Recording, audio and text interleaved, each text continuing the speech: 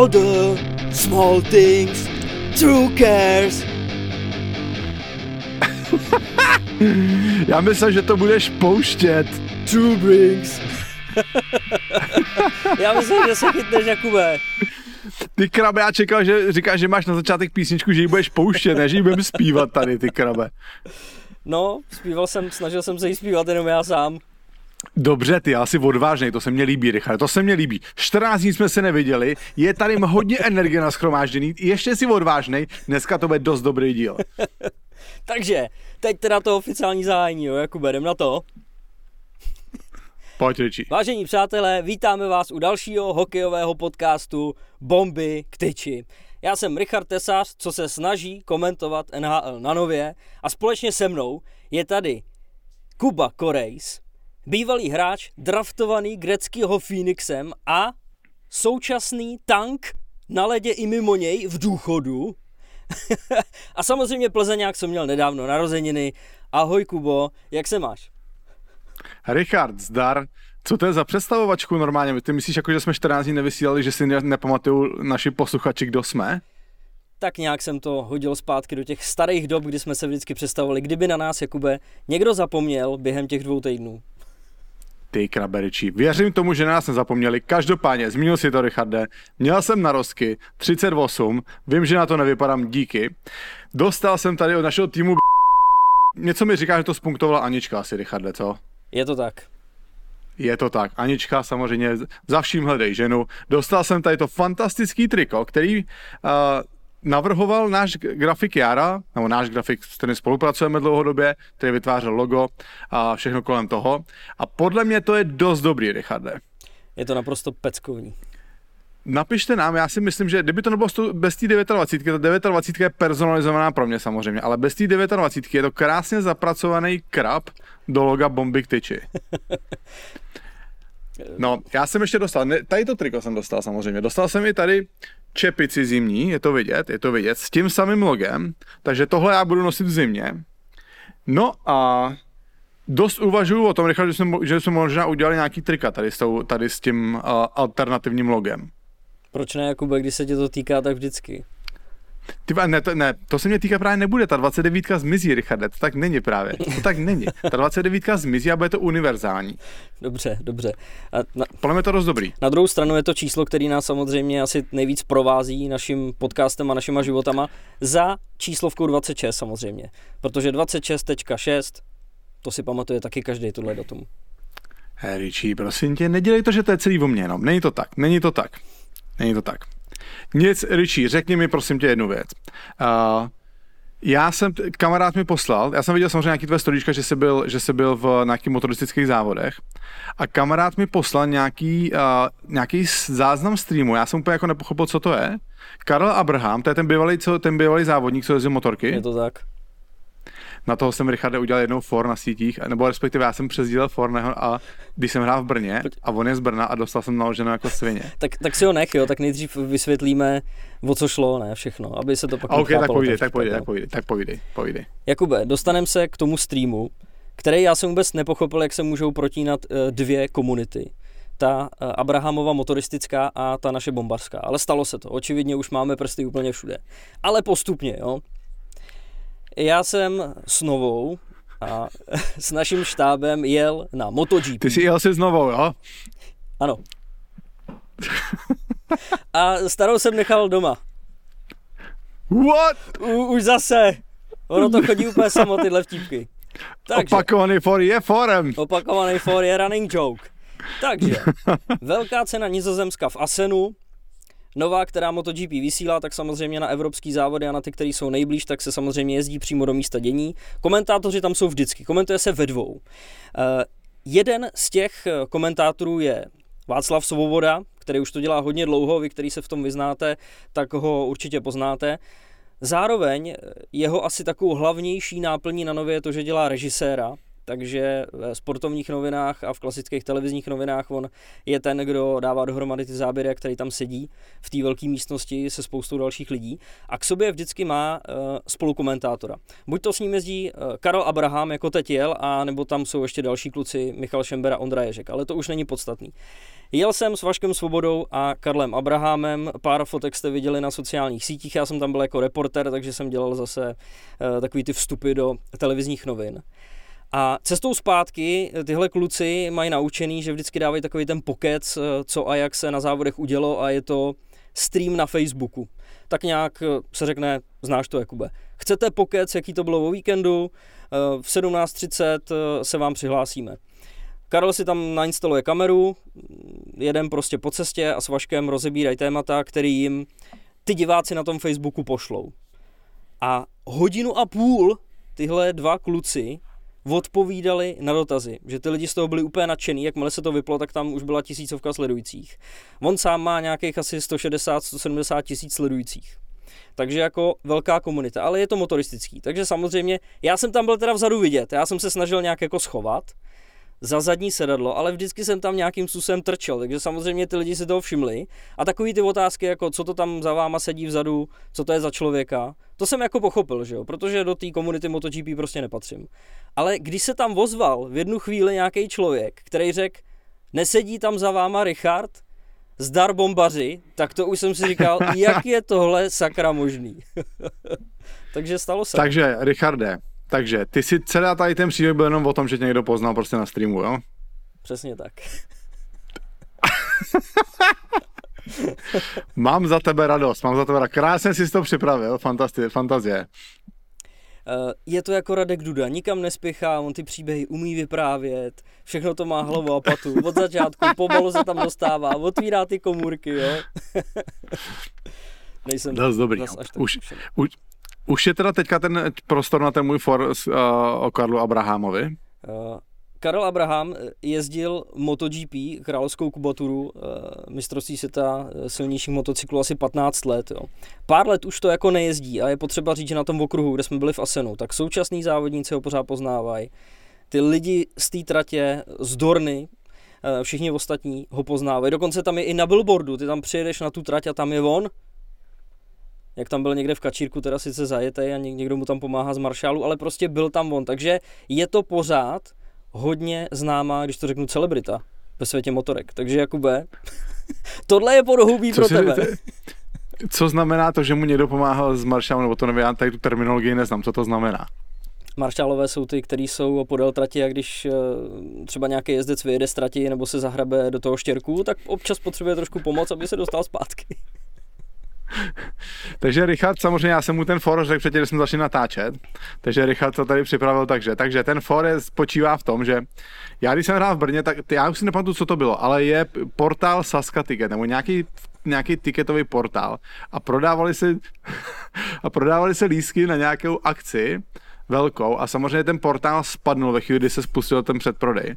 A někdo tenkrát podle mě na Twitter napsal, že tenhle ten portál je jako Karel Abraham. Pořád padá. Mně to přišlo vtipný, tak jsem podle mě to akorát přesdílel a dostal jsem naloženo, že jako, že to je sportovec a vím, že když se někdy nedaří a tak, což je jako trochu pravda, no, ale tenkrát mi to přišlo docela vtipný. Ale jinak já do toho motorismu vůbec nevidím, takže nemám vůbec právo něco hodnotit a něco říkat. Oneka je totiž hodně oblíbený v téhle komunitě, takže ono je to daný i tím. To je dobře. Jo? To je dobře pro něj, dobře pro Káju. Ale nejvtipnější je, jak my občas máme radost, že nás někde někdo potká, jo. Tak samozřejmě, když se pohybujeme v hokejovém prostředí, tak o to víc ty lidi potkávají. Ale to, co se dělo kolem Karla, kdy my jsme byli ubytovaní v hotelu v Holandsku nějakých asi 30 minut od toho Asenu. Byli jsme tam na večeři, toto je to jediné, co jsme stíhali, a snídaní. A vždycky, když jsme tam večer seděli, tak spoustu lidí ho poznávalo. A jednou tam byla nějaká ženská, taková trošku starší, jo? Já nechci říkat úplně seniorka, ale ono to jako není důležitý. Najednou přišla k tomu stolu, plně taková jako rozjařená, a řekla, prosím vás, anglicky, jo, takovou lámanou angličtinou, nevím, jestli byla přímo z Holandska, nebo ne, asi přijela na ty závody. Nejste vy, prosím vás, Karel Abraham? A on říkal, jo, to jsem. A v tu chvíli se jí úplně rozzářily oči. Já to věděla! já to věděla, já jsem vás poznala a přišla zpátky ke svýmu manželovi a tak jako si plácli oba dva. Takže tohleto se tam kolem něj dělo celý víkend. Lidi, kteří byli naprosto unešený, že ho třeba poznali, mohli se s ním vyfotit a tak. Nějaká ženská tam byla dokonce tak jako nervózní, že my jsme šli po takových jako točitých schodech dolů z tiskového centra a ona ho potkala na těch schodech, takže jsi jako hrozně blízko a teď ona se snažila s tím telefonem nějak vytočit, aby ho vyfotila, ale byla tak nervózní, že ho ani nepoprosila o tu fotku společnou. Takže pak bylo vidět, tak se tam snaží s tím telefonem něco jako dělat a vyfotit, tak to je zase trošičku jako jiný level, no. Richard měl evidentně největší zážitek z toho, že lidi znali Karla Abrahama. Víš, jaký byl největší zážitek? Jaký? Mám další potkávačku. Můžeme tomu tak asi říkat. Co znamená potkávačka? Posledně jsem potkal Ondru Kratěnu v Medové sauně. A koho jsi potkal teď? Představ si, že jedeš na MotoGP do Asenu. Přijíždíš tam den dopředu, on to začíná v pátek volný tréninky. Ve čtvrtek si dáš na cestu, protože ono z Prahy to trvá nějakých 8-9 hodin. Přijedeš tam a řekneš si, pojďme se podívat někam do Holandska. A Karel vybral, on to tam tak jako zná, kluci to tam znají, snažili se někam podívat a hlavně Vašek Svoboda je obrovský příznivce vinylů, těch starých desek. A ono už tady se to skoro nikde neprodává. A oni kluci přišli na to, že Holandsko je zemí zaslíbenou těch vinylových desek a že dokonce ještě existují obchody, kde ještě prodávají tyhle originální desky. A rozhodli jsme se, že pojedeme zhruba jako půl hodiny od toho našeho hotelu do Greningenu. No jako, kdybys to říkal v originále, oni docela chrochtají, tak to je jako Groningen. Tam přijedeš, dali jsme si tam večeři, zjistili jsme, že obchod s deskama je zavřený. A ve chvíli, kdy jsme se snažili vymotávat ven, ty víš, jak to tam vypadá, v Holandsku všichni jezdí na kole.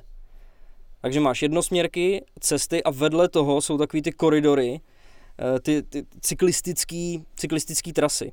A my jsme vjeli jako do jedné, která vypadala jako jednosměrka, ale byla to cyklistická trasa a hned vedle toho byla nějaká restaurace se spoustou stolečků. Prostě jako kdybys vjel do takové jako pěší zóny, kde už jsme úplně neměli co dělat. A Karel v tu chvíli, jak se zastavil a přemýšlel, kam máme je dál, tak jsem se otočil doprava. 2 metry vedle mě u toho stolu, víš, kdo seděl? Kdo? Karel Vejmelka. Slušný, on tam byl na ty závody? Karel tam byl taky na závodech, protože je velký fanoušek motocyklovej. Měl tam sebou i bronzovou medaili. Měl, jo? Ano, takže konečně to, co nám ukazoval Matěj Blimel, tak já jsem si mohl opravdu potěškat. A Matěj říkal, že má možná kilo, ale ono to tak úplně nebude. No. Karel ten říkal, to má tak jako půl kila, ani ne. Ale jako fakt pěkná. Tak jo, Richarde, krásný oslý můstek hokej po 13 minutách. Koukal jsem se, že už se trošičku nudíš. Malinko už jsem tady znervózněl. No, my samozřejmě, než se do toho všeho pustíme, nesmíme zapomenout, že hlavním partnerem našeho podcastu je sázková kancelář Tipsport, kde samozřejmě můžete sázet na hokej i v dnešní době. A když se dneska podíváte, na co se dá na Tipsportu sadit z hokeje, tak můžete si sadit na vstupní draft NHL. Tam teda je to jediný, co asi dává smysl, je sadit si, jestli bude jedničkou Juraj Slavkovský nebo Shane Wright. Docela zajímavý. Shane Wright má kurz 1,4, Juraj Slavkovský 2,75. Dneska vydal žebříček Bob McKenzie, hodně známý a respektovaný kanadský hokejový novinář, a ten má na první pozici Juraje Slavkovskýho. Říkal, že to je opravdu vyrovnaný, že prostě z 20 mužstev by 10 vzalo Slavkovskýho, 10 Wrighta. Takže za 2,75 Juraj Slavkovský na prvním fleku není vůbec špatný tip. Je v tom určitě hodnota. No, a jakož je léto, ale můžete sázet na Australskou ligu, Novozélandskou ligu, anebo na vrcholící Memorial Cup, což je turnaj, kterým je zakončená celá juniorská soutěž v Kanadě. Takže tak, let's go, NHL, přítel programu Stanley Cup Champ. Je to tak. Proto jsme zpívali tu písničku na začátku, protože to je, dá se říct, už jako hymna Koloráda. A Pavel Francouz, kterýmu, jak už ty si řekl, Jakube, to nemohl nikdo nepřát. I ty fotky, které kolovaly na internetu, jak se Pavel mazlí se Stanley Cupem, je neuvěřitelně nadšený, že ho získal. A bylo to neuvěřitelně vydřený a ubojovaný, byť se dá jako spekulovat o tom, jestli to měla teda vydřenější Tampa nebo Colorado. Historie se neptá jak, historie se ptá kolik. A byť teda Tampa měla neuvěřitelný poslední 3 roky, kdy vlastně vyhrála 2 Stanley Cupy a do třetice byla až druhá, tak na těch hráčích prostě bylo vidět, že oni nic jiného než Stanley Cup neberou. Ale trochu mi to přišlo jako taková parafráze Liberce proti Třinci. Jestli si pamatuješ, myslím, to byl to náš první ročník na autůčku, kdy jsme tohle finále dávali, nebo to byl až ten druhej, loňský rok, kdy Liberec byl úplně domlácený. Hráči hráli přes bolest, s polámanýma žebrama, s polámanýma kostma a Třinec měl vždycky tu svoji sérii tak jako jednodušší. A tady v tomhletom byl ten pomlácený tým Tampa, která dohrávala v podstatě na jednu lineu. Měla neuvěřitelně náročný soupeře a Colorado procházelo tak nějak v pohodě, což samozřejmě nesnižuje ty jejich kvality. A o vyrovnanosti té série troufám si říct ještě jeden takový jako hodně odvážný tip nebo hodně odvážný názor. Vzhledem k tomu, jak to vypadalo v 6. zápase, kde to bylo o jeden jediný gól. Jedna střela mohla rozhodnout o tom, že by to utkání šlo třeba do prodloužení, kde by to Tampa mohla urvat. A ten 7. zápas už by byl takový vabank, že tam si dokážu představit, že by to klidně vyhrála Tampa. Takže myslím si, že tahle série byla pořád o jednom jediným gólu. Na druhou stranu taky to třeba tak vůbec nemuselo být. Colorado si to prostě pohlídalo, Tampu zamklo ve 3. třetině a zaslouženě vyhrálo. Já samozřejmě, jak si říkal Richard na začátku, prostě Pavel Francouz, kluk, který dostal šanci v NHL, relativně dlouho musel prostě tady dominovat v extralize, musel mít výborné sezóny v Rusku, pak dostal tu šanci, tam bojoval se zraněníma, dokázal se prosadit přes farmu, Colorado v něj věřilo, ano, je samozřejmě na pozici 2, ale odchytal taky důležitý zápasy v playoff, takže my jsme samozřejmě strašně šťastní za Francíka. A opravdu, já vím, že to říkáme o hodně hráčích, ale jestli někdo je definice skromnosti, tak to je opravdu Pavel Francouz, který mu prostě znova nejde to nepřát, takže máme obrovskou radost. Víme to, že Francík je přítel našeho programu, takže věřím tomu, že s ním v létě dokážeme něco nahrát. Třeba se dokážeme přifařit i na Stanley Cup party. Uvidíme. Necháme Francíkovi vydechnout, protože teďka určitě na něj je nápor ze všech stran. Všichni chtějí kousek jeho pozornosti, takže my se mu určitě brzo ozveme a pokusíme se s ním něco pro vás domluvit. Co se týče Tampy, tak je podle mě obdivuhodný, že to mužstvo se dokáže 3 roky po sobě dostat do finále Stanley Cupu. A jak jsi říkal ty, Richarde, i letos byli víc než ve hře, nebyli tomu vítězství úplně daleko, ale v době platových stropů, kdy oni každý rok ztráceli asi ne ty úplně klíčový hráče, ale důležitý hráče pro celý ten systém, který znova dokázali nahradit. Oni trochu tak jako manévrují kolem toho platového stropu, že jo, tam ten Kučerov 1 sezónu nehrál základní část, říkal se, že je zraněný, spekuloval se, jestli to zranění je zas až tak vážný, jestli opravdu to není jenom proto, že aby se Tampa během základní části vešla do platového stropu, protože v playoff už se platový strop nepočítá. Takže, ale na to se nikdo neptá, tak jsou nastavený pravidla, může to takhle dělat každý. A klobouk dolů, jak Tampa dokázala, prostě dokáže dlouho být na vrcholu, což tady zrovna v té éře platových stropů, kdy uděláte úspěch, najednou ty vaši hráči jsou žádaný, musíte buď zaplatit víc peněz, ale nemáte prostě prostor, tak musíte je pouštět, hledat náhradu, tak je to strašně složitý. Jsem zvědavý, jak dopadne situace kolem Honzy Ruty, Ondry Paláta, oběma 2 končí smlouvy. Ondra Palát měl výborný playoff, tam si opravdu, myslím si, že si řekl o velkou pozornost na trhu s volnýma hráčema. Otázka je, jestli nebude ochotný vzít, jak se říká v angličtině, hometown discount. Přece jenom v Tampě strávil celou svou kariéru, věřím tomu, že k tomu má vztah. Navíc na Floridě jsou mnohem příznivější daně než ve zbytku Ameriky nebo Kanady, takže on reálně, když bude mít smlouvu na míň peněz na Floridě, tak si může vydělat víc, než kdyby měl třeba i vyšší peníze o 1,2 milionu někde v Kalifornii, takže tohle budeme určitě se zájmem sledovat, jak se Ondra Palát rozhodne, jestli bude chtít jít vstříc novýmu dobrodružství a samozřejmě uvidíme, co Honza Ruta, který taky na část playoff vypadl ze sestavy, ne? Vypad. na začátku, pak se dokázal vrátit a znovu byl důležitou součástí toho mužstva, takže věřím tomu, že si kluci teďka užijou zasloužený odpočinek a myslím, že 13. července začíná ten trh s volnýma hráčema, tak budeme se zájmem sledovat, jak kam další kroky kluků zamíří. No, z pohledu Tampy a Ondry Paláta to bude ještě jako zajímavější v tom ohledu, že jestli to říkám správně, tak v tuhle chvíli by měla být Tampa nad platovým stropem. A pokud by chtěli si udržet Paláta, aspoň za nějakou rozumnou cenu, i za nějaký ten hometown discount, tak se asi s někým bude muset rozloučit, protože já si myslím, a troufám si tvrdit, že Tampa jako bude chtít Ondru Paláta a že ho chce. A je v mnohem náročnější situaci, než je právě Ondra. Ty sám řekl, že on měl skvělý playoff. Kdo by ho z týmu teďko nechtěl? Další otázka je, hodně jsem taky slyšel o tom, že tím, jak on má hrozně odehráno ve své kariéře s Nikitou Kučerovem, tak on ho vidí i poslepu. Že jim to prostě funguje. Ono se hovoří o tom, že Ondra Palát odvádí neskutečnou černou práci, ale dařilo by se mu i někde jinde, mimo Tampu.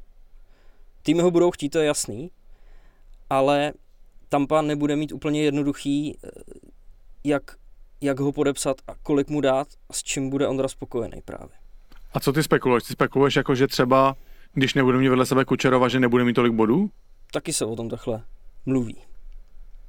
Tak já věřím, že to asi nějaký manažery napadne, no, ale jako já nemyslím si, že to bude mít efekt. Jako, že to bude mít ve finále nějaký efekt. Já si myslím, že jedno z těch mužstev, prostě, který potřebuje hráče, tak po Ondrovi sáhne. Otázka, jak se samozřejmě rozhodne, třeba bude chtít zůstat v Tampě, kde to zná, má tam vybudovanou pozici. Ona často ta změna toho prostředí není úplně jednoduchá. Jo, ty jdeš najednou jinam do nového mužstva, je od tebe nějaký třeba jiný očekávání, to mužstvo tě nezná detailně. Já jsem třeba podobnou situaci zažil, když jsem se vracel tenkrát na poslední rok kariéry do Plzně. V Plzni ode mě očekávali úplně něco jiného, než co jsem byl zvyklý hrát v Brně. A samozřejmě znovu Ondra je prostě neporovnatelně lepší hokejista než jsem já, který se dokáže popasovat určitě i z složitější situací, ale občas se to stane, že to v nějakém mužstvu prostě hráči nesedne a třeba Ondra Palát nebude chtít takhle, neříkám si riskovat, ale zvolí jistotu a zvolí to, že prostě v Tampě je dlouho, líbí se mu tam, zná organizace ví, jak on pracuje a podepíše smlouvu tam, no. Ale znovu to uvidíme v dalších týdnech. Jako v téhle situaci si myslím, že je výrazně míč na hřišti Ondry Paláta, protože on, když prostě nebude spokojený s nabídkou Tampy, tak může jít někam pryč, zatímco Tampa ho fakt jako bude chtít, ale třeba jako Hertlíkovi 8 milionů mu prostě nabídnout nemůže, že jo. Tam byla ta situace podobná, taky jsme se o tom bavili, že on by zůstal, protože se mu to v San Jose líbí, vymění to za nějakou možnost výraznějšího týmu s ambicemi na Stanley Cup. A taky jsme tak jako čekali, že ho řekneš si dobře, v San Jose zůstane, za nižší plata nakonec dostal 8, tak tohle asi případ Ondry nebude a nemůže být ani. Uvidíme, jak se to vyvine ta situace a myslím si, že budeme mít hned toho 13. července jasno. Jakube, pokračuje samozřejmě taková ta kauza, kterou ty velice rád rozebíráš a dobře rozebíráš na Twitteru. Hráči, kteří odcházejí a podepisují smlouvy v KHL. Teď se můžeme bavit aktuálně o Michalovi Krištofovi, který se vyvázal ze smlouvy v Kometě, aby mohl podepsat s Vladivostokem mimo 28 let. Ruda Červený, který mu je 32 let, tak ten vlastně je v podobné situaci. Proč zmiňuji ten věk? Jo? Protože často se říká, jestli ty hráči opravdu to mají zapotřebí, musí to vzít kvůli tomu, aby uživili rodinu, nemají příležitost hrát někde jinde, pokud by nevzali KHL, skončila by jim kariéra a tak dále. Dalšíma jsou Patrik Rybár a Kristián Jaroš. Takže tohle je situace, kterou se samozřejmě snažíme vzít ze všech možných úhlů a ze všech možných směrů. Já jsem to nazval, při cestě z Asenu jsme se o tom s klukama bavili. Myslím si, že to není úplně můj názor, taky jsem to někde čet, že to jsou tak trochu krvavý peníze, pokud jdeš do KHL. Ne každý s tím úplně souhlasí, ale je to taky jeden z názorů, protože jsme se bavili o tom, že KHL je dlouhodobě braná jako propagandistická soutěž. No, Richarde, ty jsi tam znes jako docela dobrou myšlenku na začátek, ne? Jakože, že ty hráči třeba nemají možnost jít někam jinam. A to je, to tak vůbec není, jako jo. To tak vůbec není. To jsou hráči, který o Rudu Červenýho měl zájem, o Rudu Červeného měli zájem Budějovice. Věřím tomu, že bys tam domluvil a domluvil bys tam na slušných penězích. Jo? Ano, asi by to nebyly ty peníze, které dostal teďka ve Vladivostoku. Ale myslím si, že by to byly hodně slušný peníze. Neříkej mi, že Christian Jaroš, který se vrací ze zámoří, i když neměl pevný místo v NHL, by po něm nesáhli někdo. Vím, že ten trh je dneska relativně zavřený. Švédové se vrací z KHL, jo. Finové vrací se domů, takže tam ty místa pomalu mizí pro cizince. Já tomu rozumím, ale pořád si myslím, že tady v extralize by tyhle ty hráči našli okamžitě uplatnění. A i za slušný peníze. Jo? A Michal Kryšov měl smlouvu v Kometě. On se sám vyplácal ze smlouvy. Jo? On se sám vyplácal ze smlouvy. Jo? Nevím, no, já jsem z toho, Richarde, jako fakt, já jsem zklamaný, protože podle mě ty hráči, kteří podepisují tady ty smlouvy, mají absolutně nový morální hodnoty.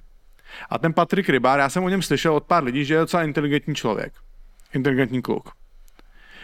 Tomáš Prokop, slovenský novinář, tak dával na Twitter screen jeho rozhovoru, já nevím, pro jaký to byl, jestli byl deník Sport, ne, to jmenuje slovenský. A on samozřejmě tam je vidět, že ten Rybár dokáže dát větu dohromady, ale když se na to podíváš, jo, on tam říká, že v Čechách už, proč by šel, že do Čech by to cítil jako krok, že Finsko, Švédsko, že nejsou, Švýcarsko, že není. Že mu nevyšlo ani NHL a že kdyby šel do Čech, že to bere jako krok zpátky, že když tady chytal před x lety Zahradec, ty chytal výborně, že vedl statistiky a prostě, že se chce v kariéře posouvat dopředu. Tohle to je podle mě okamžik, kdy jsou důležitější věci, než se někam posouvat v kariéře dopředu. Když máš nějaký základní lidský hodnoty. Vážíš si prostě lidského života. A jestliže ty hráči používají tu formuli, která je tak alibistická, že hokej a politika nebo sport a politika se nemají míchat, tak ti garantuju, že všichni z nich viděli ty fotky na té střídačce Spartaku Moskva 2 dny potom, co Rusové vtrhli na Ukrajinu, jak tam měli ty fotky Putina. Ty plakáty. Že viděli všechny ty symboly, to zetko na stadionech, na koskách a všude. A budou alibisticky říkat, že tam jdou hrát hokej. Richarde, oni jdou hrát hokej a víš co? Jo, dobře, já tady s tím naprosto nesouhlasím. Někdo říká, jo, tady to tam argumentu, že to je, že to je mezi Ruskem a Ukrajinou, jo, že si to mají tam vyřídit spolu. Já slyšel jsem ten argument 100krát, jo. Ale když si to uvědomíš, co se děje, celý Rusko dneska válčí proti hodnotám našeho západního světa. Rusové chtějí tady podrejt celý ten způsob našeho života.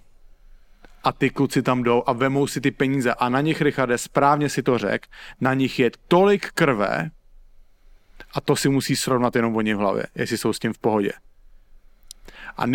A nejvíc nemůžu z toho, že Sivek, hráčský agent,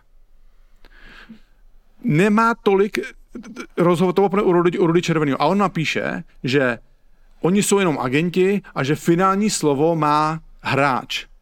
No to je jasný, že finální slovo má hráč, to má vždycky, ne? Ten hráč podepisuje tu smlouvu, tu nepodepisuje agent. Ale já bych si kurva představoval, když Sivek z bohatý rodiny vydělal si peníze hokejem, když musel skončit předčasně, zdědil celý agentský biznis po Mírovi Henišovi, který to celý tady vybudoval od nuly, takhle mu to předal, takže bude mít v sobě trochu té důstojnosti a řekne mu, jestli ty chceš jít do Ruska, tak já tě ale zastupovat nebudu. A nezob se na mě, prostě ty lidi, kteří s Ruskem obchodujou, ty agenti, kteří tam dodávají hráče, ty hráči, kteří tam chodí, tak můžou říkat, co chtějí a jediný, o co jim jde, jsou prachy. Prachy. A nejhorší na tom je, že kdyby oni zůstali tady v Čechách, tak oni se zas o tolik hůř mít nebudou. Mně je z toho fakt blbě. A čekal bych, aby ten český svaz, my se tady pořád koukáme do Finska, do Švédska, jak to tam dělají s tou mládeží. Představil bych si, že český svaz přijde a řekne, OK, tak jestliže běžte si do Ruska, máte na to právo, my vám to zakázat nemůžeme, ale zapomeňte na nároďák. Stejně jako to udělali Finové a stejně jako to udělali Švédové. A ne. A teď se dostáváme samozřejmě k tomu, Richarde, co my jsme že před 14 dněma vycházeli, že Alois Adamčík je nový prezident hokejového svazu. Já jsem, Richarde, když se to stalo, tak já si říkám, nebudeme do toho rejt, necháme mu prostě čistý štít a ať ukáže. Mluvil nejdřív v té debatě a ať ukáže. A on přijde, Richarde, a v prvním rozhovoru řekne, že je to divný, že Ukrajinci tady jezdí v luxusních autech. Totální rétorika celého SPD a tady ty trikolory a tady toho odpadu, který jenom parazitují na lidském strachu. A Hadamčík, předseda hokejového svazu, vybleje tohleto v prvním rozhovoru. To se na mě nezlob. To je jenom fakt strašný. Kuba Voráček to popsal hezky, reagoval na tohle. Novináři se ho ptali. Co říkal?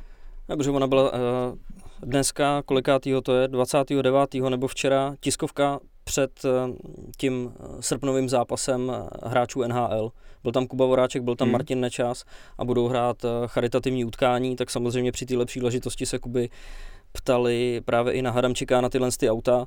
V podstatě to nazval jako kravinou.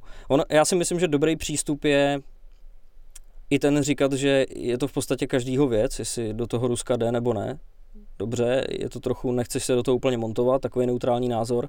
Na druhou stranu, na to, že tady Ukrajinci jezdí v luxusních autech, on sám řekl, představte si, že bychom v téhle situaci byli my, taky každý tady vezme auto, který zrovna má a odjede. Nedokážete říct, že... Bych chtěl vidět ten Hadamčík, který tím Brabusem by odjel. No. Až byl tady lítal. Nedokážeš říct úplně, jak by se zachoval, že jo?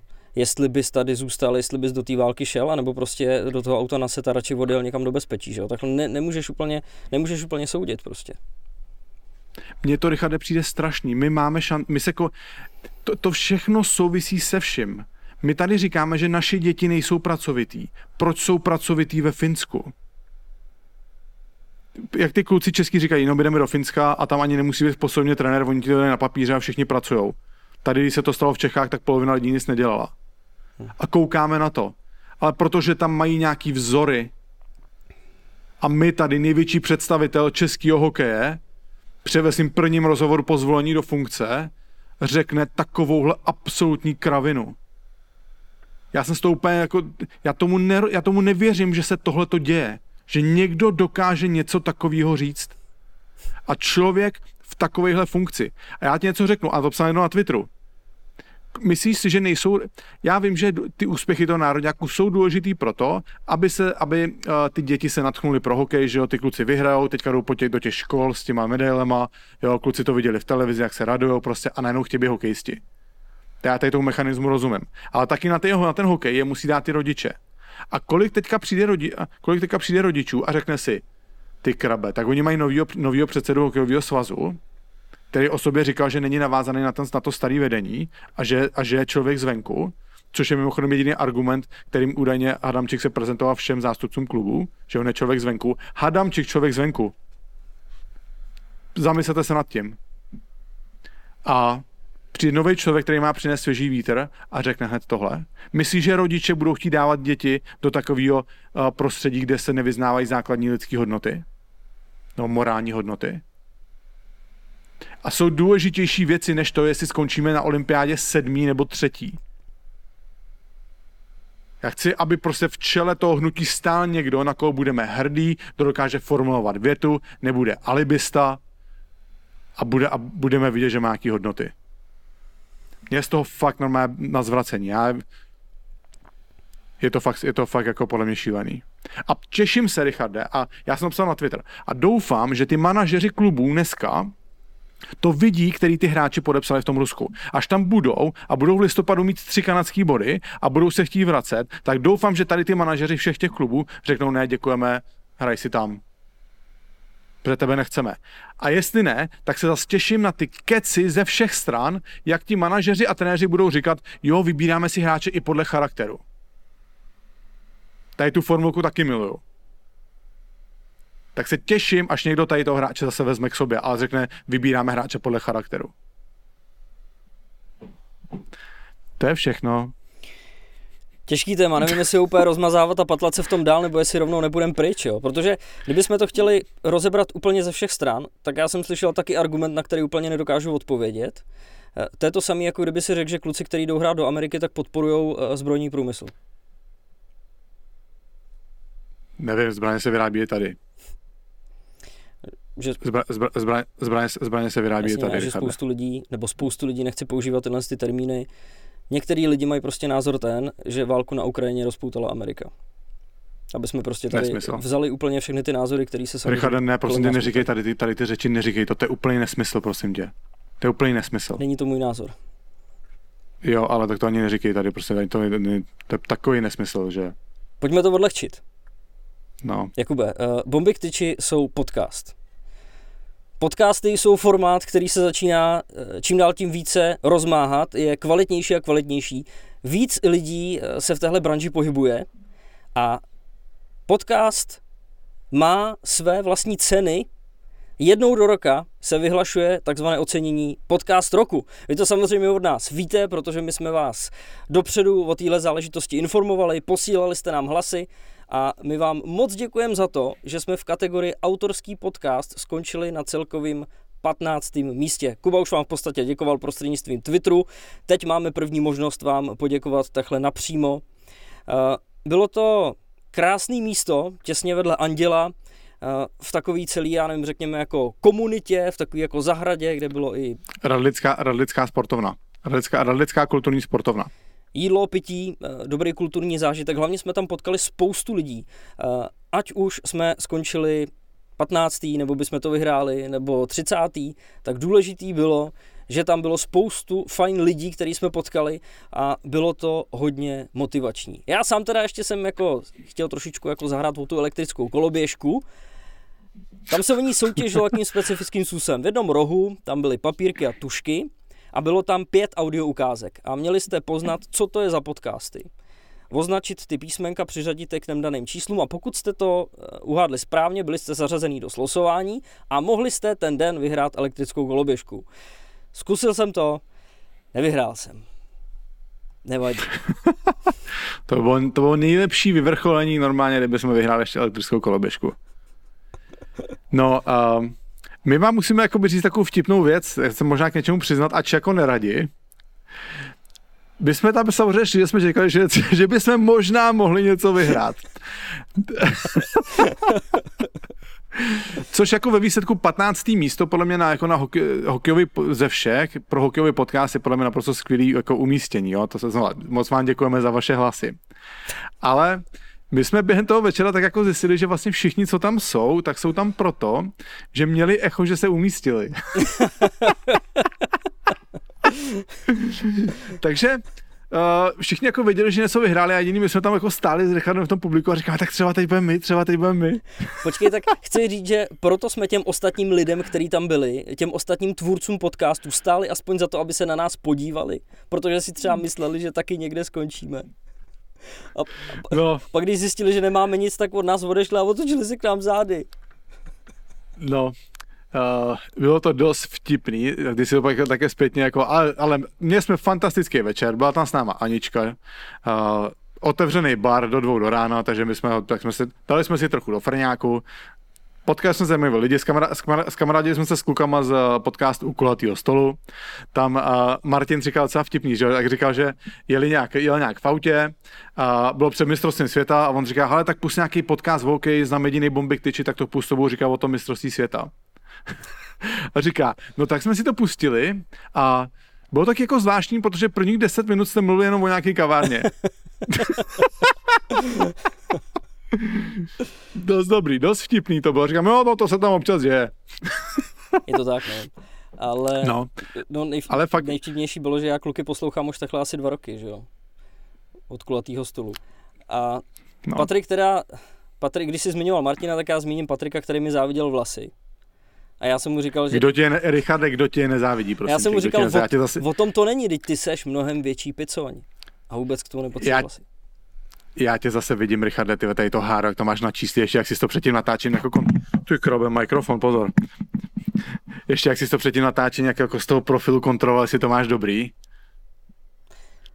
No. Fantazie. Každopádně o těch lidech, jo. Mně totiž přijde, že Jakub spoustu lidí poznal až tam na místě, ale já samozřejmě jsem je všechny znal už jako moc dobře dopředu. Kromě kluků u kulatýho stolu tam byli i kluci Broadcast. Byly tam holky z těch vražd, z těch případů, z těch opravdové zločiny. Lucka Bechyňková, která dělá moderátorku na Evropě 2, no prostě bylo tam spoustu celebrit. A Já ty lidi neznám. Mně to přišlo vtipný, že jsme jako přišli a každý má ty svoje jako posluchače, že jo, a má tu svou jako bublinku, kde ho ty lidi poznávají, ale přijde mi, že tam jako jsme přišli a pokud se ty bublinky neprotínaly, tak jsem vůbec nevěděl, kdo je kdo. No ale musel si všimnout kluků z Fantastický podcast, se to podle mě jmenuje. Ty krabe, tak to jsou vitamíní. Tam je ten Brunner mezi nimi, který dělá takový ty držky a všichni ostatní jsou kulturisti, tam to má asi se 3, 4, 5 kulturistama a on tam vedle nich šaškuje a tam ty další tam honí svaly. Já si to musím pustit, já jsem na to zvědavý, protože skončili 3, že jo?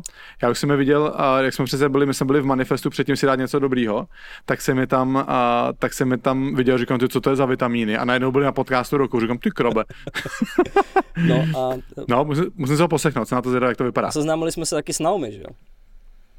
Naomi, tu jsem jedinou znal.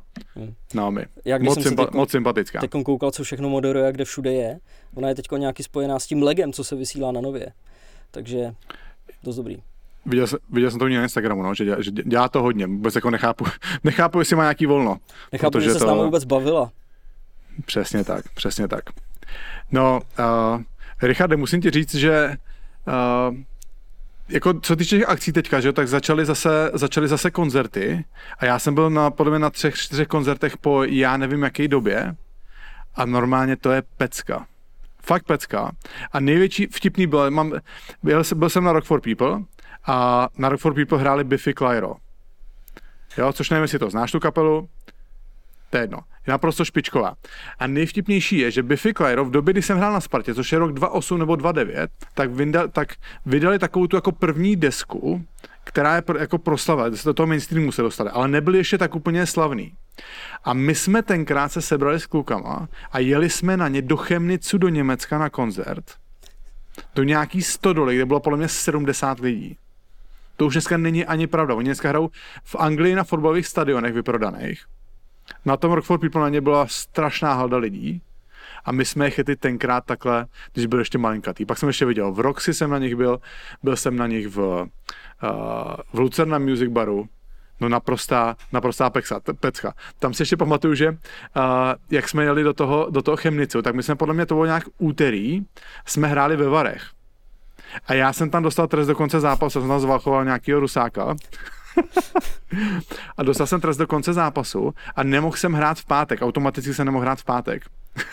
Takže to bylo dobrý, protože my jsme ve čtvrtek jeli večer do toho Chemnicu a já jsem se nemusel bát, že budu unavený druhý den, jo. Takže mi to hezky vyšlo, ani jsem to neplánoval. No a hele, počkej, na Rock for People, Richarde, vyjdu do areálu, jsem tam normálně, nekecám ti 20 minut, rozjídnu se a najednou kolem mě kluk v triku Bomby k tyči a ještě měl ponožky na sobě. Dost dobrý kombo. Říkám, musím za ním okamžitě jít.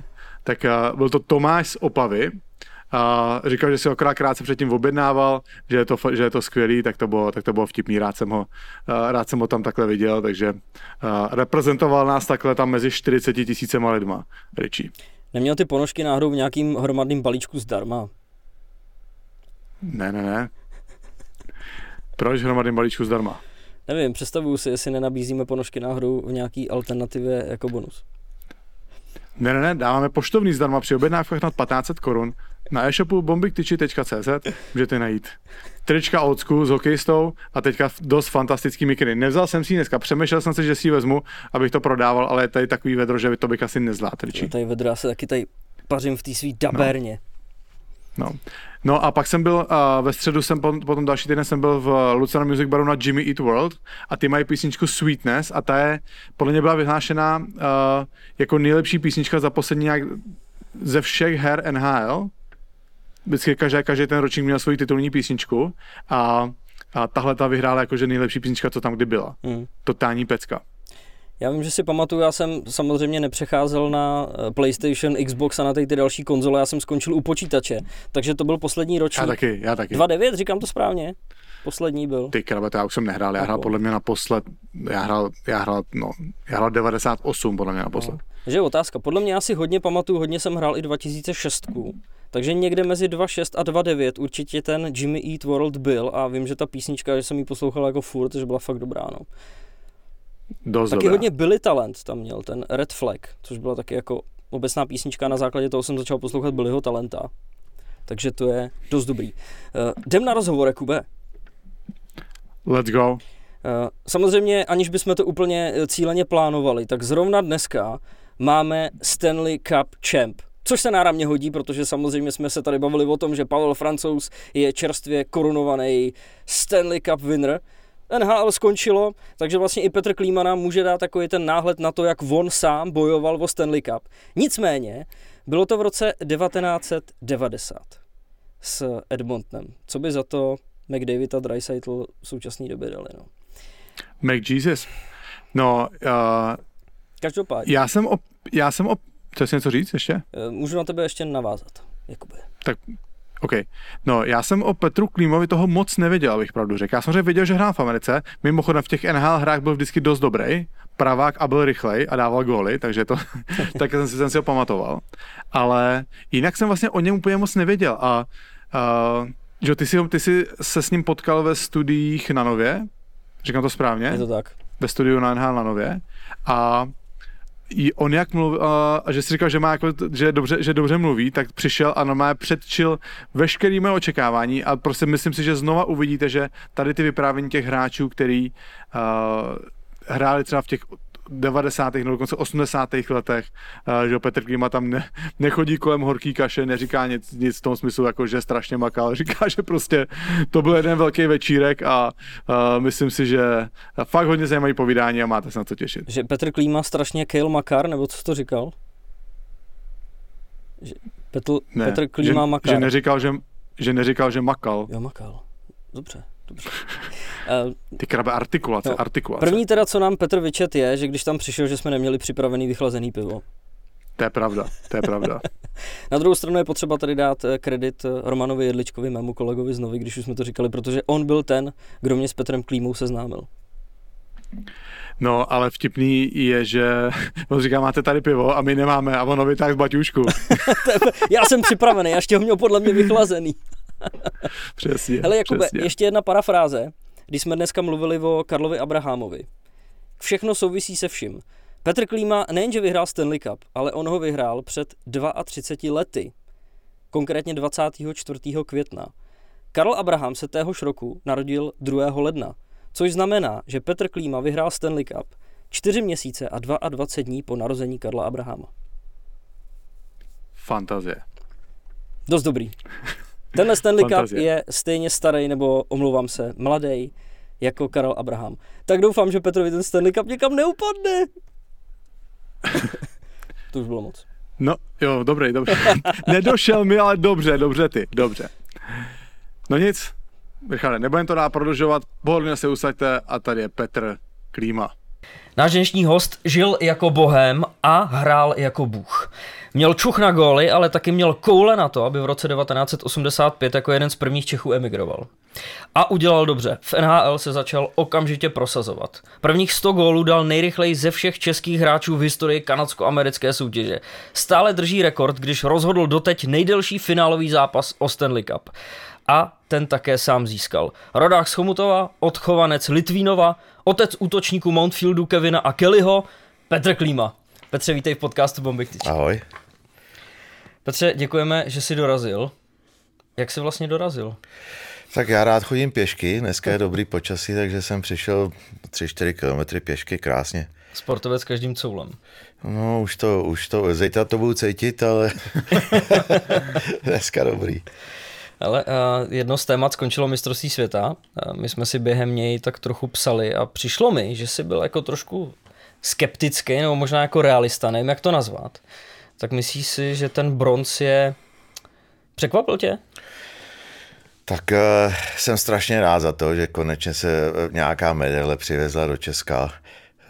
Když jsme šli na ty Němce, tak nebyl jsem si zcela jistý, že se to takhle to.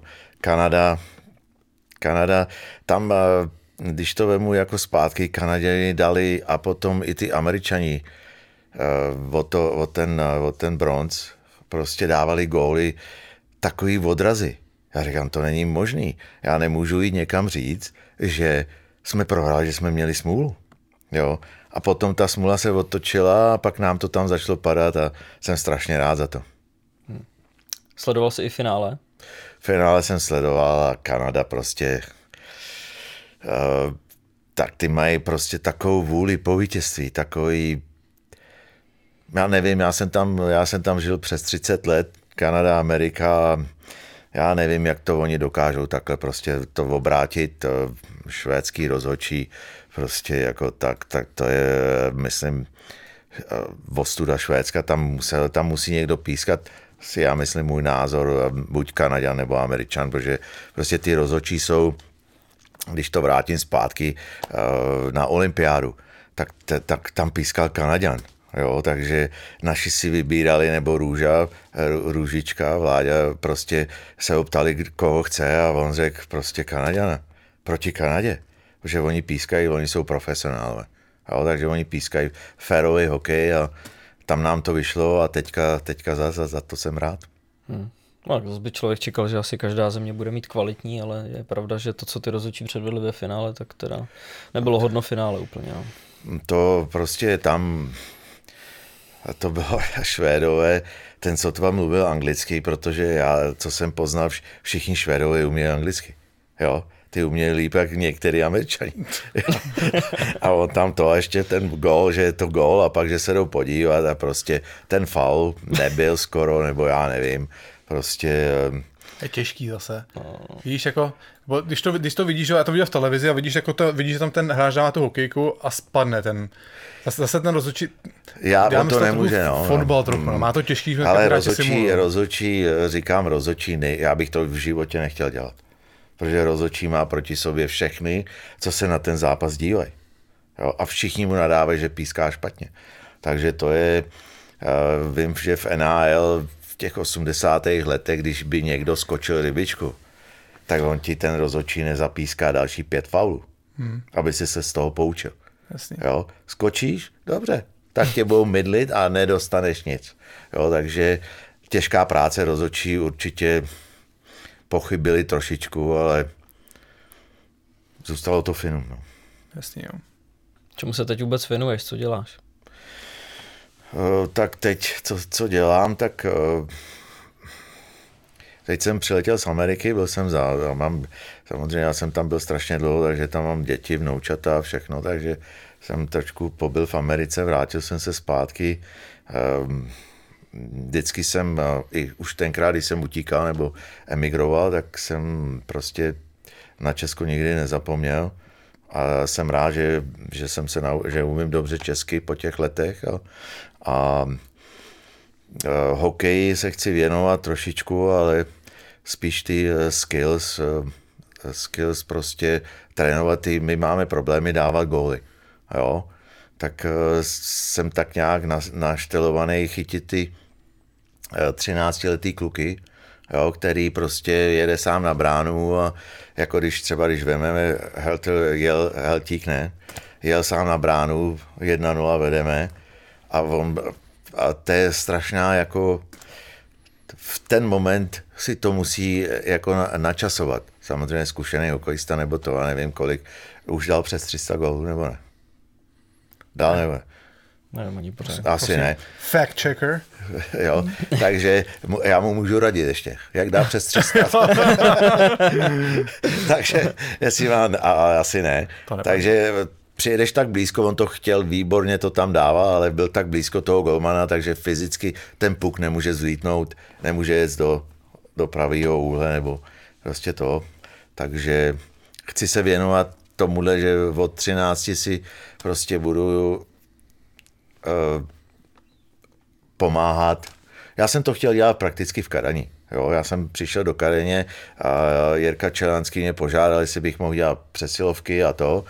A já jsem se vrátil po 30 letech zpátky, a tak jsem řekl, že jo, a potom najednou jsem byl majitel a nebyla to dobrá situace pro mě a to jsem vůbec jako nechtěl dělat.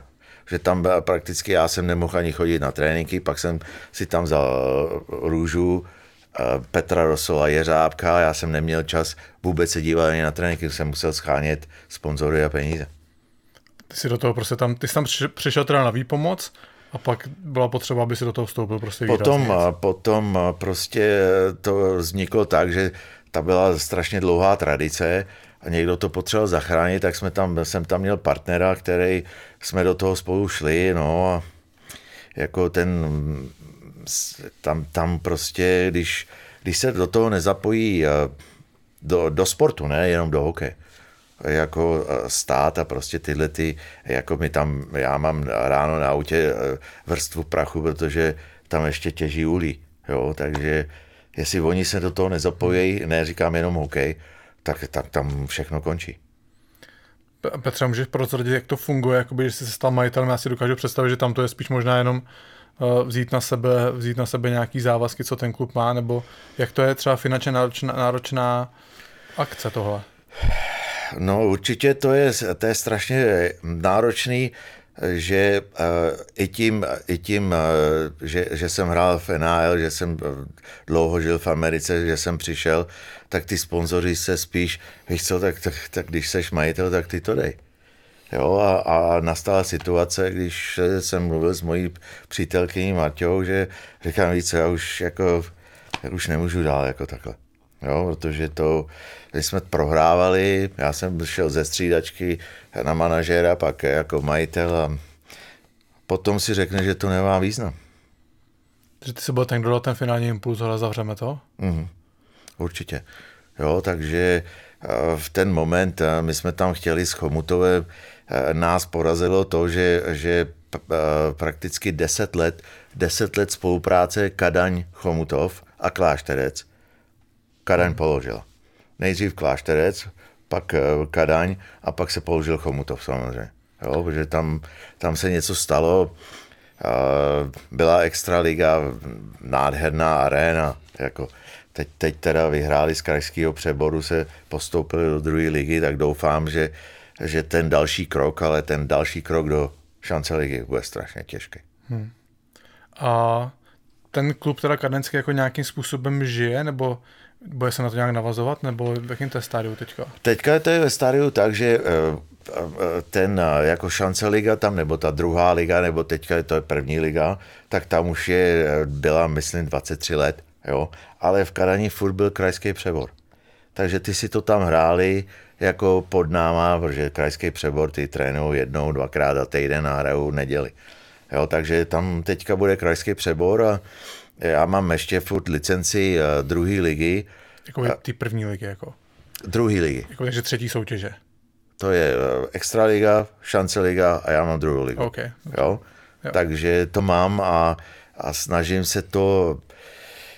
Jsou tam týmy, který, já říkám, to nemá význam, aby třeba jako Bílina, ty se tam, teďka se padá to, já bych to uzavřel ty soutěže a je to jako najednou se na svazu někdo rozhodl, že budou padat 4. A my jsme tam seděli a říkali, jste se všichni zbláznili tady. Já jsem do toho dal miliony, jo, a my spadneme, protože já jsem věděl, že spadneme. Takže tam nebylo z toho úniku, protože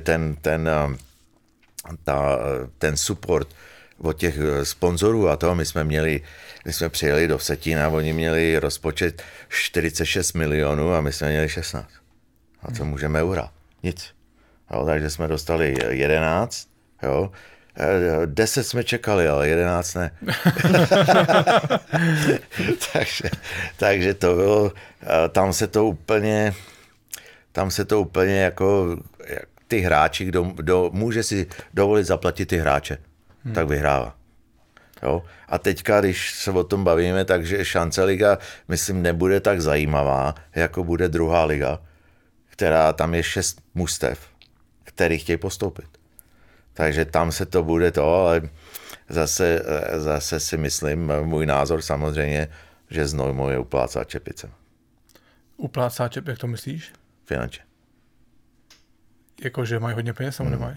Mají, jo? Oni mají hráče, který zaplatí, pošlou je Extraliga, pošlou je Šanceliga, pak se je v prosinci stáhnou, připraví se na to a dohrajou to, že postoupí. Jo. Říkám já. To nikdo nemůže. To si nikdo nemůže dovolit. Jasný, no. Oni vlastně platili v té covidové sezóně, to dostávali plný peníze ty kluci pořád. A byli rozeslan taky různě po extralize a tak, no. Po první lize. No. Petře, dokážeš říct teda, jestli, takže vy v Kadaně jste měli rozpočet 16 milionů na mužstvo. A kolik třeba by stála, kolik stojí druhá liga? Jak je třeba rozpočet na mužstvo druhé ligy? Aby si hrál tak nějak ve středu, jo. Ne jako ve středu. To se znamená hraje ve středu, ne? Podle mě druhá nároč. No, oni teďka udělali takovou tu, že se hraje šance liga a druhá liga ve středu. Jo, no. Takže ty hráči, jako já nevím zase, kdo jako já doufám, že teď se to vymění, jako určitě můžu říct, že já stojím a já jsem tady byl a přišel jsem, viděl jsem, já stojím za Tomášem Králem, co udělal za práci. Jo, já jsem emigrant a nevidím, jako že byl estébák nebo tohleto. On musel, jako. To nevidí nikdo, jako. Proč my bychom ho odsuzovali, co on udělal pro hokej, že on je estébák. Byl. Asi. Pravděpodobně.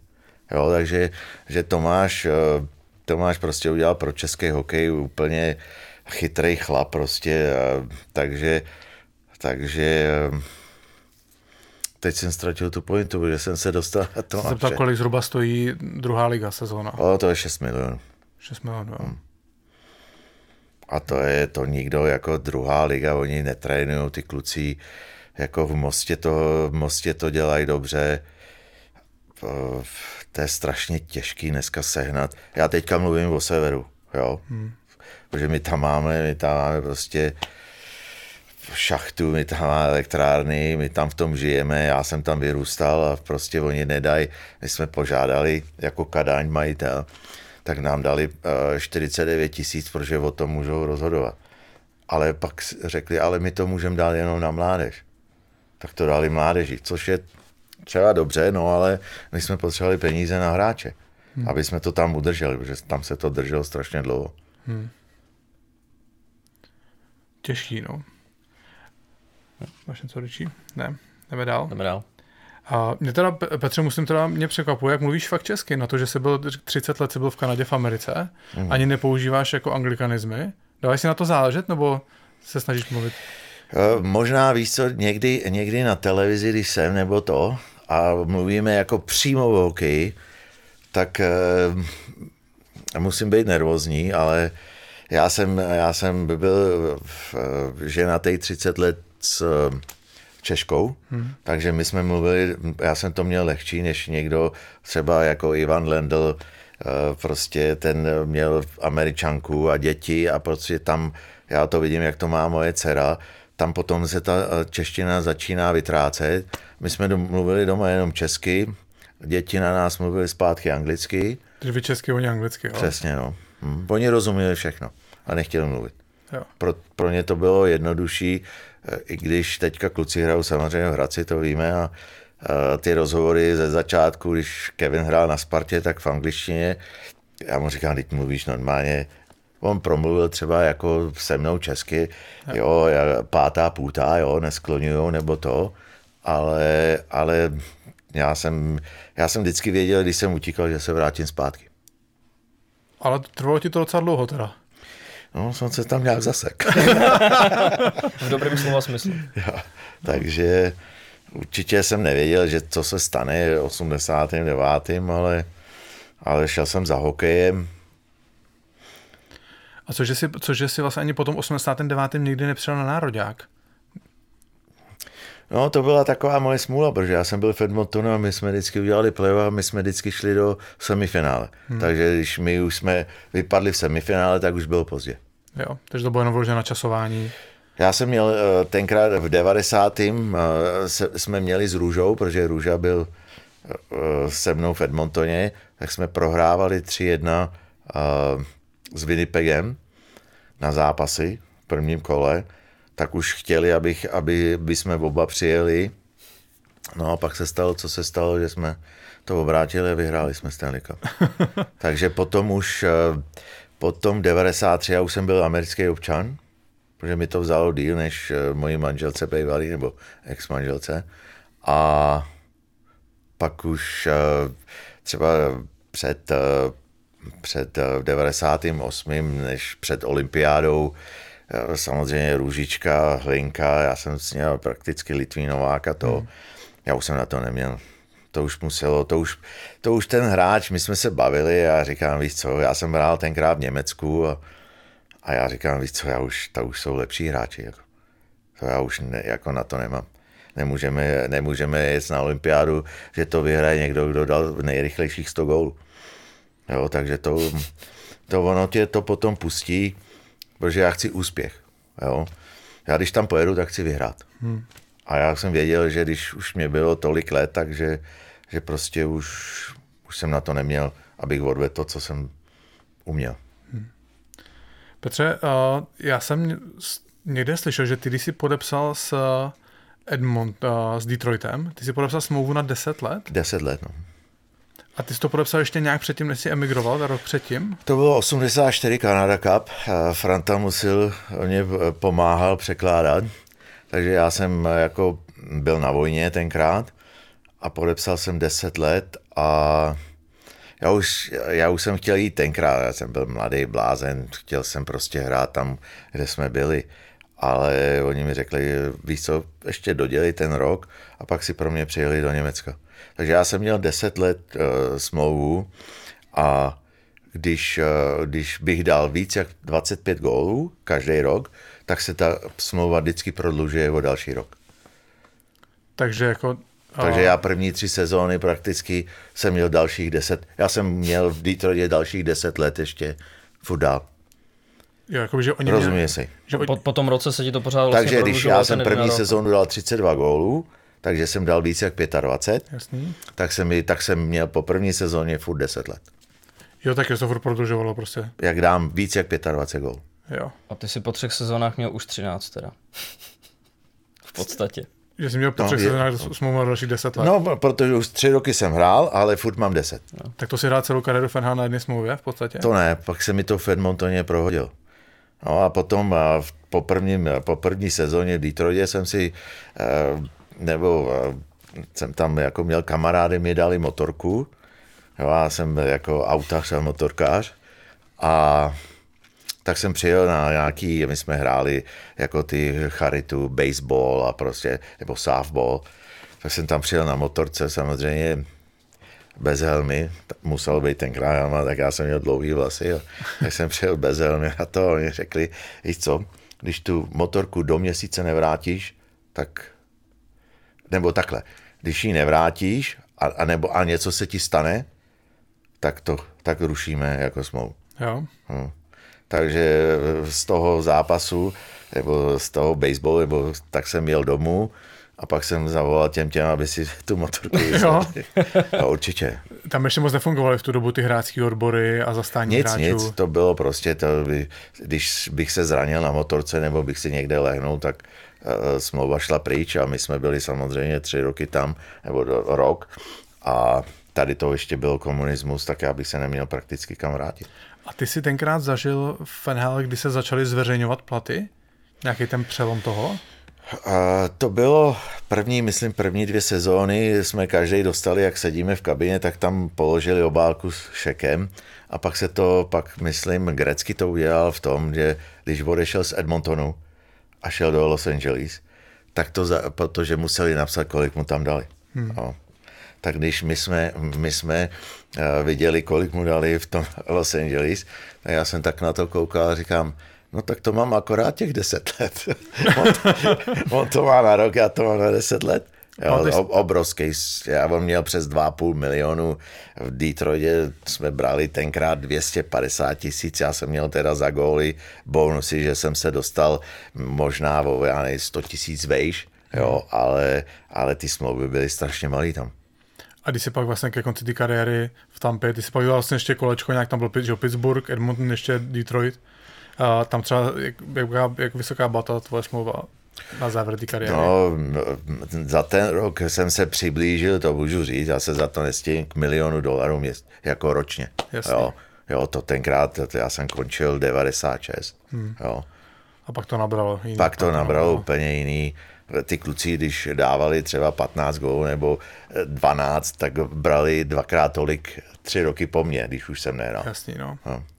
Ta spirála. A to je, když se vrátíme zpátky, Gordie Howe měl $500. No. To je prostě, to se nedá vůbec jako porovnat. Petře, podle mě o tvojí emigraci tady vyprávěl Jirka Hrdina. Vyprávěl, no. On vyprávěl, že jste byli na nároďáku právě v Německu, že jo? A on říkal, že jste měli každý vždycky u večeře 1 pivo na svém místě. A že právě všichni přišli a že to pivo vypili a že tam zůstalo to 1 pivo stát netknutý a takhle, že všichni zjistili, jako že tam nejsi. Jaký byl ten tvůj příběh? Ty si teda, když jsi říkal, že jsi podepsal už tu smlouvu s Detroitem rok předtím, tak ty si do toho Německa už jel s tím, jako že tam odsud to zbalíš a jedeš? To takováhle věc se nedá naplánovat. Jo? Takže když byl festival v tom, to byl asi festival ve Varech, tak tam za mnou přiletěl z Kanady překladač, který přiletěl z Detroitu jako Čech. A tam mi řekl, abych šel teda, jestli půjdu v Německu. Takže já jsem mu řekl, že to, já nevím, já jsem přišel z vojny, když to řeknu tak, jak to bylo, my jsme se měli dobře. My jsme hráli za nároďák, já jsem 2krát vyhrál s Jihlavou, jsem vyhrál mistra republiky, já jsem měl byt, já jsem měl auto, samozřejmě, když to řeknu takhle, jsme chodili do práce, takže že prostě my jsme se měli jako dobře. Takže já jsem furt jako nevěděl, jestli jo nebo to. S Petrem Rosolem určitě jsme si rozuměli. Měli jsme hrát z Růža já, Rossi za Litvínov. Chtěli jsme vyhrát v Litvínově ten prostě mistra republiky. No a pak se to nějak prostě za mnou přišli a já si to pamatuju, že jsem tátovi řekl, že se vrátím určitě zpátky. No a pak to nevyšlo. Pak oni za mnou přišli na parkovišti a jdeme, já jsem měl tričko, kraťasy, běžel jsem ještě do hotelu dát Rosolovi klíč od mýho bytu a pak jsme jeli a... Papírek na rozloučenou. No, to bylo na pohled. Jak byly tenkrát pohledy v hotelech, je to, pak ti to napočítaj. Takže jsem mu tam napsal čau kozel a bylo to. No jak vlastně jako ta migrace potom sama o sobě probíhala, to někam tě převáželi, nebo tam si... My jsme jeli ke švýcarským hranicům do nějakého penzionu a tam jsme čekali, mě hledali, protože si mysleli, že jsem byl unešen a to věděli, že jsem utekl. Jo, protože tam se kolem mě motali, tenkrát jsem jako docela hrál dobře, mistrovství světa jsem neodehrál, protože mě zlomili prsty a pak jsme museli jet 5 hodin zase zpátky nahoru do Kolína. Tam jsem řekl na americké ambasádě, že chci azyl. Já jsem neměl žádný papíry, nic, že nám všechno jako sebrali. Takže jsme čekali 5 neděl, než jsem se dostal z Německa ven. A ten Detroit se o tebe postaral, jako že ti všechno. dali? Všechno o tebe se postarali, jo? Si nedokážu představit. A třeba v těch 5 týdnech měl jsi nějaký kontakt s rodinou? Oni nechtěli, já jsem musel zavolat mámě a to je taková divná jako historka, že i když už jsem byl v Detroitě pak, tak táta mě říkal, vrať se zpátky. A já říkám, já mám tady, já prostě hraju dobře, máme všechno, ještě jsem tam byl s českou holkou a proč to furt říká, no a když v 88. přijel do Detroitu, tak říkal, zaplať pámu, že jsi mě neposlouchal. Protože oni ho odposlouchali a oni mu říkali, aby mě dostal zpátky. Fakt, jo? A on se tam potom teda jako měl v 88. mohl za tebou jet už? No, jako manželky, rodiče se tam dostali hned, ale je tam pustili jenom z důvodu, aby mě přemluvili, aby jsme se vrátili. Jo. Jo? A moje rodiče tam nepustili. No a manželka se tam dostala jak? Nebo přítelkyně tenkrát? No, tak to měla určitě hodně horší, protože pro ní přijel taxík z Bratislavy tenkrát. Já jsem se rozhodl, že jdu. Když jsem tam řekl, že jdu na tom parkovišti, já jsem měl její fotku. Tak jsem dal fotku tomu, co řekli, že se o ní postarají. Tak oni z Německa jeli na Slovensko, že to byli Maďaři. Oni převáželi lidi jako okolo. A já jsem jí zavolal, před tréninkem jsem tam šel ve výstroji v pantoflích, jsem jí zavolal a říkám, když někdo přijde s tvojí fotkou, tak s ním běž. A šla. 17 letý byl. To je strašné. A to bylo jaký rozmezí časový mezi tím, to, co ty si utek a ona se dostala ven? Týden. Takhle rychle protože oni ji začali hledat určitě. Jo? Takže oni museli hned, jak jsem já utek, takže za týden už byla pryč. Protože oni ji hledali. Ona byla v Maďarsku, se schovávala 30 dní, pak ve Vídni převezli diplomati japonský. Detroit zaplatil, tenkrát si to pamatuju, že mi to furt potom vyčítali. $60,000 zaplatili Japoncům, diplomatům. Se ti nepovedl zápas a mě se nastalo, jo? My tady. A nebo jsem koukal někam jinam na holky. A oni říkají, my tady platíme a ty si díváš na jiný. A jo, takže to, ale dopadlo to dobře. Máme spolu 3 děti krásný, nebo teď už máme vnoučata, takže super. No a co ten přechod do Ameriky v tom Detroitu? Byl to velký šok, nebo šlo ti to tak nějak jak po másle hned? Podle těch toho počtu gólů to vypadá, že to bylo jak nic pro tebe. No, jako já jsem měl kariéra, když ty to víš, kariéra hokejová je, musíš mít štěstí. Jo, takže já jsem měl štěstí, že jsme tam byli mladí. Tam byl Oates, Eisenman, Probert, Gallant. A to, že jsme začínali jako prakticky ty mladí spolu, byli jsme dobrý hokejisti, takže ty góly tam padaly. Někdy to bylo těžký. Těžká byla určitě řeč. Jo. To bylo, byli tam hráči, který prostě, tam byl Harold Snaps a on furt na mě kouká a říká, já jsem nevěděl, že někde na světě, on byl Indián teda, jo. On byl z Vancouveru někde tam odsaď. A říká, já jsem nevěděl, že se někde mluví jinak. Jo? Jo.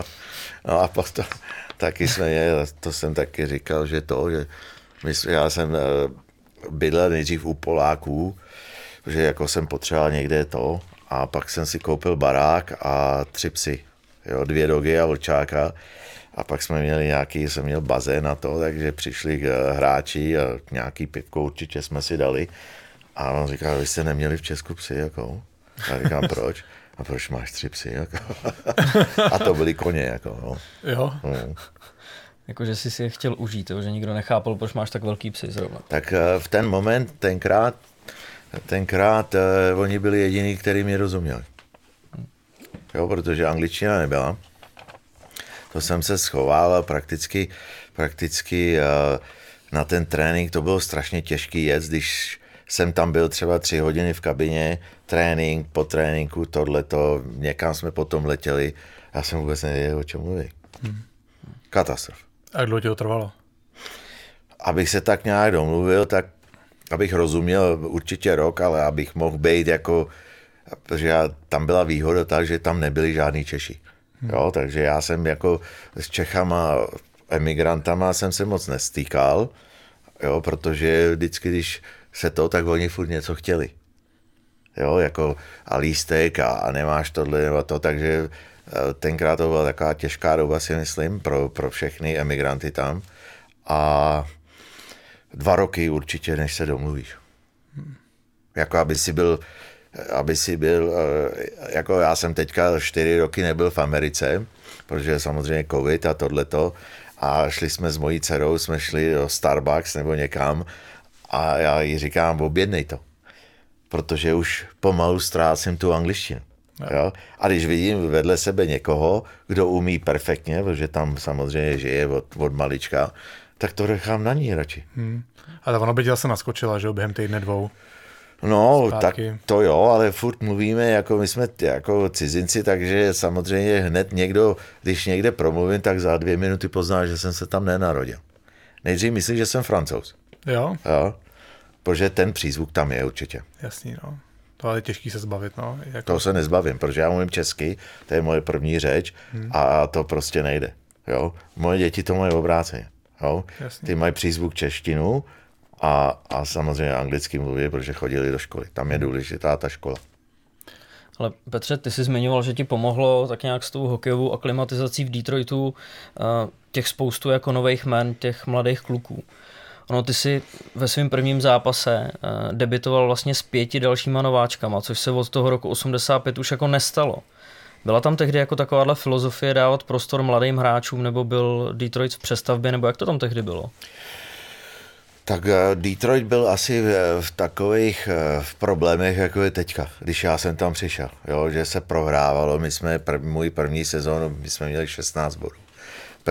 První zápas my jsme vedli 6-1, 6-6 to skončilo, to ještě tenkrát nebyly jako prodloužení, že se musí rozhodnout, ale oni věřili v tom, tam byl Jimmy Devellano, oni věřili v tom, že to znovu postaví. Jo, jako na toho Gordie Howe a tyhle ty. Takže my jsme měli výhodu, že nám věřili. Jo. I když jsme třeba ještě neměli, ale měli, jo, my jsme, dobře, dal jsem 100 gólů, třeba jak jsi zmiňoval, nebo ještě ne, tak, ale... Už to zmiňoval, nebo já o to ne na začátku. Takže, a ty taky něco, myslím si, řekl s tou...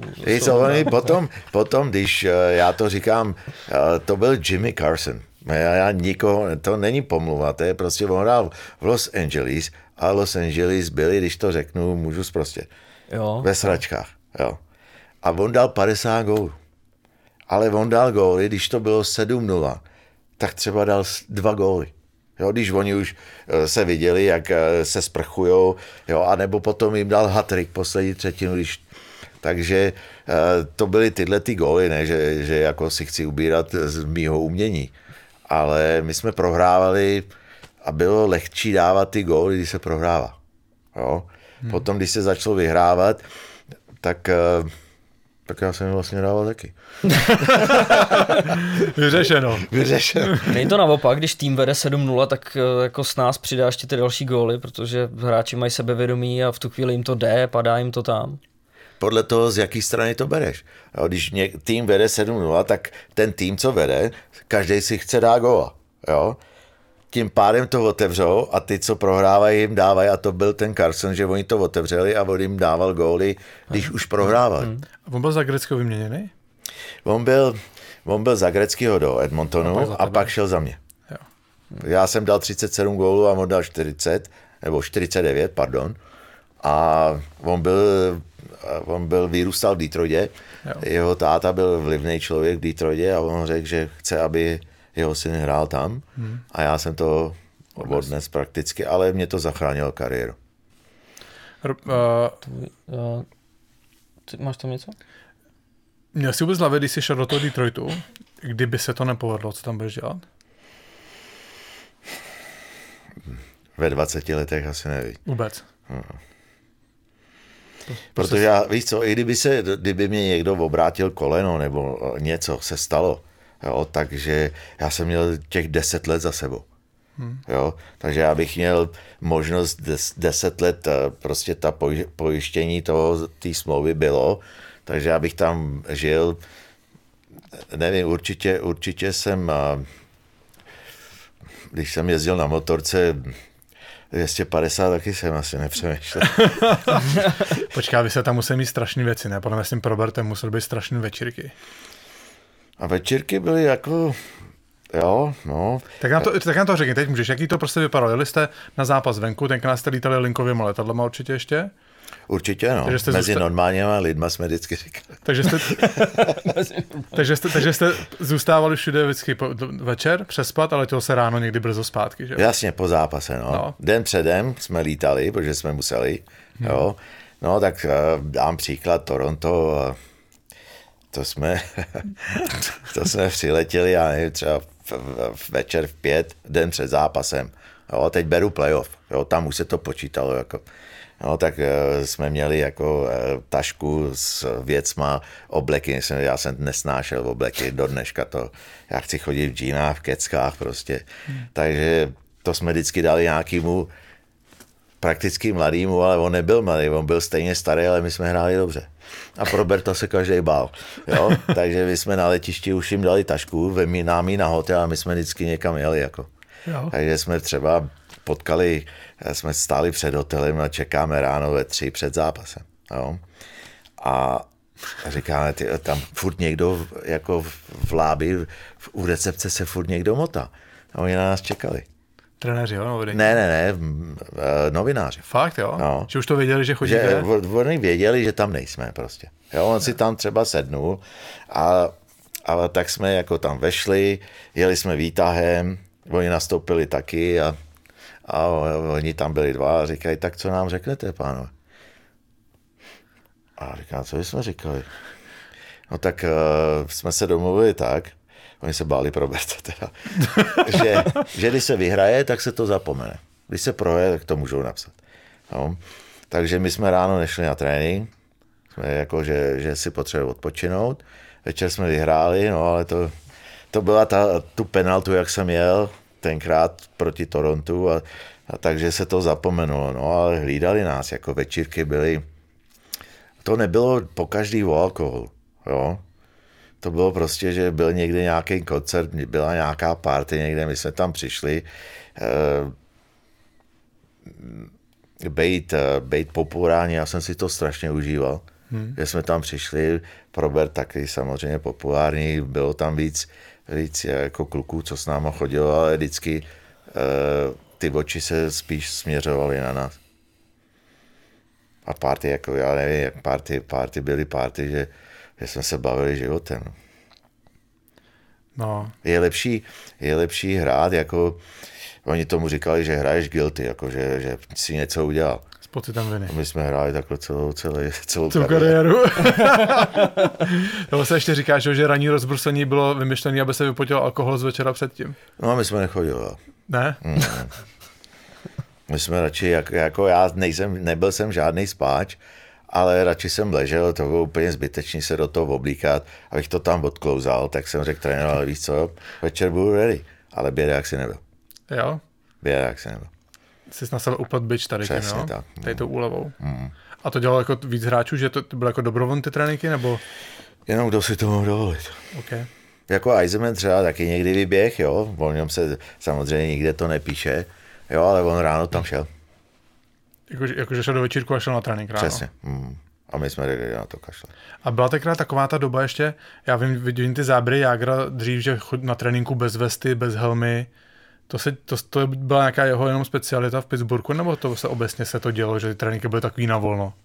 Ne, to bylo, já beru Edmonton jako bez vesty a tohleto, já třeba když jdu hrát Charitu, tak já hraju bez helmy, protože já jsem si v Edmontonu, v Detroitě ne, protože tam byl Demers a ten to neměl rád, aby se nikomu něco nestalo, tak jsme museli trénovat v helmách. Jo? Ale třeba hráči, který hráli bez helm, tak samozřejmě on tu helmu ani neměl. Jo?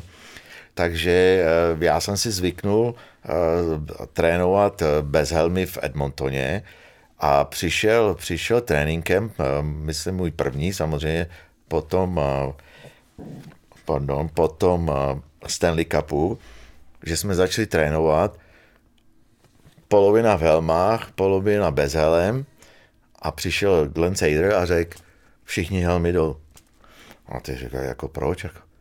Protože v tréninku kempu se to vždycky jako řezalo, tak my jsme měli jako jistý místa. Protože on říká, víš co, protože pak si to rozmyslíš do někoho najet, když nemáš helm. Jo, takže tam prostě ty helmy, já jsem chtěl hrát, tenkrát jsme chtěli podepsat Bernie Nichols, když hrál se mnou v Edmontonu, že podepíšeme jako že když se nám něco stane s hlavou, jo, tak my jsme chtěli hrát bez helmy. Bez helmy, že byste hráli, jo. To už bych tady dneska asi nebyl. Tam nebyla ta frajeřina. Jo, jako já jsem měl dlouhý vlasy, byl jsem obervaný, já jsem nosil náušnice, jo, takže jsem chtěl hrát v náušnicích, blonďák, Já jsem měl melír a Epecka. a když jsme přijeli do Los Angeles, no, tak by mě někdo vymaloval a byl by konec. Tam ty to řezal, jo? Ale... Ne, jenom z toho důvodu, že hraješ bez helmy. Jo. No a tak byl McTavish v tom remotu s váma, nebo to Určitě, říkám? McTee, no. No. A ten s tím hrál, že potom ještě v 90, ještě co? Oni mohli, protože já nevím, jaký to byl přesně rok, ale ty hráči, co začali hrát NHL 78 možná, já nevím, Jasný. tak mohli. A byli normálně pojištěni. Jo. Ale co přišli později, tak už museli mít helmy, no. Jo. A McTavish, ten furt si škrabal hlavu a tohleto. A říkám, ty co furt děláš, jako? Přišel na střídačku a furt se takhle. Protože jak zvedají hráči hokejky, jo, to jsem nevěděl, tak ho bouchli vždycky do hlavy. Jo. To je divný. A když jsem mu to říkal jako to, tak on přišel na tréninku a říkal, sundej helmu. Nebo to bylo, někdy to bylo? Ne, podej mi helmu v kabině. Tak jsem mu podal helmu a na té helmě byly normálně jako záseky. Jo. A říkal, od čeho to máš? A říkal, nevím, no od hokejky. Takže on to furt, a on padal do střel. Výborný hráč, výborný jako kluk. Prostě on byl kapitán tenkrát tam a to byla taková atmosféra v tom Edmontoně, že my jsme chtěli vyhrát Stanley Cup v Detroitě a pak když mě vyměnili, tak když jsme vyhráli s Edmontonem, tak jsem věděl, že my jsme byli úplně někde jinde. Jo. No a ještě s těma helmama. A ty máš vlastně, v Detroitu máš fotky, co vidím, s tou klasickou hranatou jofou. A pak máš nějaký fotky z Edmontonu, tam máš tu greckýho jofu. Greckýho, ale to bylo jenom kvůli tomu, že jsme hráli, my jsme dostali za to, že jsme vyhráli Stanley Cup, jsme dostali, že budeme mít training camp v Německu. A v Německu jsem hrál z tohle helmu. Jo, takže tohle to je prostě fotky z nějakého tréninku po Německu. Training camp v Německu, no. Jo. My jsme hráli Rosenheim, v Grácu jsme hráli někde, já si to nepamatuju, protože my jsme oslavovali.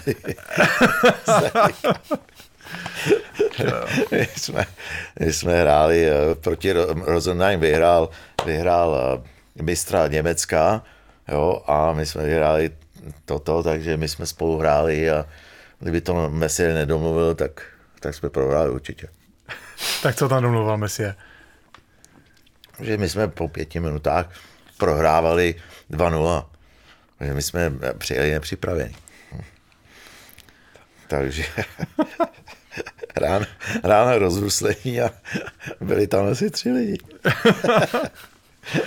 No a zápas teda a prohrávali jste a co? A 2-2 se to domluvilo. Jo? Mes tam přišel a říkal, počkejte, musíte nás nechat No, protože tam hrál jeho brácha Paul. Takže s Polem, že to necháme na 2-2, a pak jsme se tam objímali. A večer znova. A večer jsme, já si tu cestu moc nepamatuju. No. Těžký navázat teďko něčím. Těžký. Ne, bavíme se tady o tom, jak to bylo všechno jako hrozně krásný, úžasný, jak ti to šlo od samotného začátku, že oni tě v podstatě i chtěli, převáděli tě přes ty hranice a tohle všechno, ale musel ty si s nějakým způsobem vůbec jako to místo v Detroitu pak tam zasloužit? Protože ty říkáš, že nevíš, co bys dělal, kdyby to třeba neklaplo. Byla tam tahle varianta, že by najednou jako zjistili, že to není úplně ono a neměl bys to místo v hlavním týmu? No, tak já jsem měl, jako když to vemu, tak já jsem zase řeknu, já jsem o tom vůbec nepřemýšlel. Jo. Já jsem tam šel, já jsem tenkrát říkal, že jsem jeden z nejlepších hráčů v Evropě. Jo. Takže já jsem nepočítal, že půjdu jako někam na farmu. A kdybych šel, tak furt mám 10 let smlouvu. Jo, takže tam by se ještě určitě ty party zvýšily. Tam bych si to užíval víc. Tam se tolik nemuselo hrát, OK. Jako, za ty léta mě prakticky, když si takhle vemu tu moji kariéru, tak mě ten hokej překážel tam. Kdyby se jenom trénovalo a večírka, jak to bylo dobrý. Já jsem netrénoval, já jsem nikdy neměl rád tréninky. Můžu říct, že já jsem se tak natrénoval v hlavě ty 2 roky. Že potom samozřejmě děkuju Standa Neveselý, pan Neveselý, že co se mě udělal, jo, že tam jsme měli taky problémy, že nepřišel na trénink nebo to a to jsme byli jako v hlavě dukláci. takže tam to bylo úplně někde jinde, to potrestání. Ale já jsem měl natrénováno, já jsem nikdy jako nechtěl trénovat a možná, když se na to kouknu zpětně, tak jsem měl, víš, ale hrál jsem do 38, takže. No a jak hodně si pak teda musel trénovat v Americe a udržovat se v té konkurenci? Moc ne, podle mě. To tam... Málo kdy. Jak je to možný? Tak tenkrát ještě to šlo, dneska už to vůbec nejde. Obrovský talent. Obrovský talent a všechno tuto trénování a učení jsem si odbyl tady v České republice. Jo, nebo v Československu. Takže já jsem jako škola vždycky šla stranou. Můj táta byl hokejista, takže táta mi vždycky říkal, musíš mít 1, 2 ve škole a pak už, já jsem třeba nešel 2 třídny do školy na základce, že jsem jako s tátou trénoval na ledě ráno, když všichni byli ve škole a oni nemohli jako nic říct, protože já jsem měl 1, 2. Jo. Potom teda to bylo trošičku, už potom se to začalo v Litvínově. V Litvínově jsem udělal nejvíc omluvených hodin v historii učňáku. 2 roky jsem tam nebyl. A měl jsi to omluvený všechno? Všechno, no. A byl omluvený. Pak jsem udělal zámečníka a dneska se tím živím. No, výborný. Když si občas něco někde zasvářet, jo? To vůbec ne, já neumím ani vyměnit fapku. Takže třeba takovej ocelovej poklop na zakrytí schodiště, to bys neuměl udělat. Ale jako svářet umím určitě, autogénem a to, že, ale to mi naučil táta, když on svářel něco, tak jsem se tam, já nevím. Ale určitě bych to nechtěl dělat, no. Tak Růža je elektrikář. Tak už vím, já potřebuji takovýhle věci občas udělat na baráku, tak abych věděl, komu mám říct. Jo, brnkni mě, já jsem na telefon. Dobře, no. Tvůj první zápas 10. října 1985 proti Minnesotě. Naskočíš na led, první střídání, první střela a hned dáš gól. Co ti v tu chvíli proběhlo hlavou? Co to je za ligu? Si řekl, že to je nějaký krajský přebor, ne? tak tenkrát, když jsem jako přišel, tak polovina NHL, když to řeknu, já to řeknu, jak to bylo, ty neuměli bruslit. A moje výhoda, moje kariéra stála na bruslení. Jo, takže já jsem si tam jakoby, proč jsem dal tolik gólů nebo to, protože oni neuměli bruslit, já jsem je ujel. Já jsem jednou na tréninku Harold Snap zase a Indian, tak jsme jezdili, že dali do prostřed kluziště na hazování, na červenou dali puk, aby jsme vyjížděli z rohu. Jo. A on zrovna vyšel na mě. Tak já jsem udělal 10 metrů, pak jsem se otočil, já jsem chvíli posadu. To bylo na tréninku. Jo. No ale on mě honil po celý zimák. Že on byl veliký jako rváč nebo to, ale výhoda jako Evropani měli strašnou výhodu Finí nebo to. Já když jsem tam přišel, tak bylo 7, 8, možná 10 Evropanů v NHL. Jo. Dneska je to přes 30%. Takže my jsme tam přišli, pak se to tady obrátilo, nebo celá Evropa tam to, Rusáci samozřejmě, který nechci zmiňovat, a my jsme jim ukázali, jak se hraje hokej. A od té doby oni tím tou vůlí a tím srdcem, a jako oni jsou neuvěřitelní. My chceme hrát takhle a oni do toho jdou prostě. Takže první zápas, nebo otázka, já jsem se do toho teďka zamotal. První zápas byl... Ne, v tu chvíli ti muselo přijít, že je to hrozně jednoduchý, ne? Když střelíš jednou a hned dáš gól. Nebo přemýšlel jsi vůbec nad něčím takovým? Nebo si vůbec nevěděl, která bije? Asi to poslední. Že to bylo tak strašně rychlý, že se s toho nemohl ani zorientovat. Prostě to tam padlo, no. Tam je strašně důležitý to zmínit, že dobře, hokej vyšel, jo, ten začátek, jo, když se bavíme o první zápase, první střídání, první gól, ale potom seš 2 hodiny nebo 3 hodiny v kabině a pak máš dalších 21 hodin žít. A když neumíš řeč, to bylo strašně jako těžký. Hokej jako bez... My jsme měli půl hodiny schůzi nebo meeting s trenérem, on tam povídal a já vůbec nevěděl, o čem mluví. Jo. A pak všichni šli na led a já jsem šel doprava nebo doleva a oni šli doprava. Oni říkali, kam jdeš, když jsme říkali, že půjdeme doprava. Jo. Takže to bylo strašně těžké, ale tam mi dali tu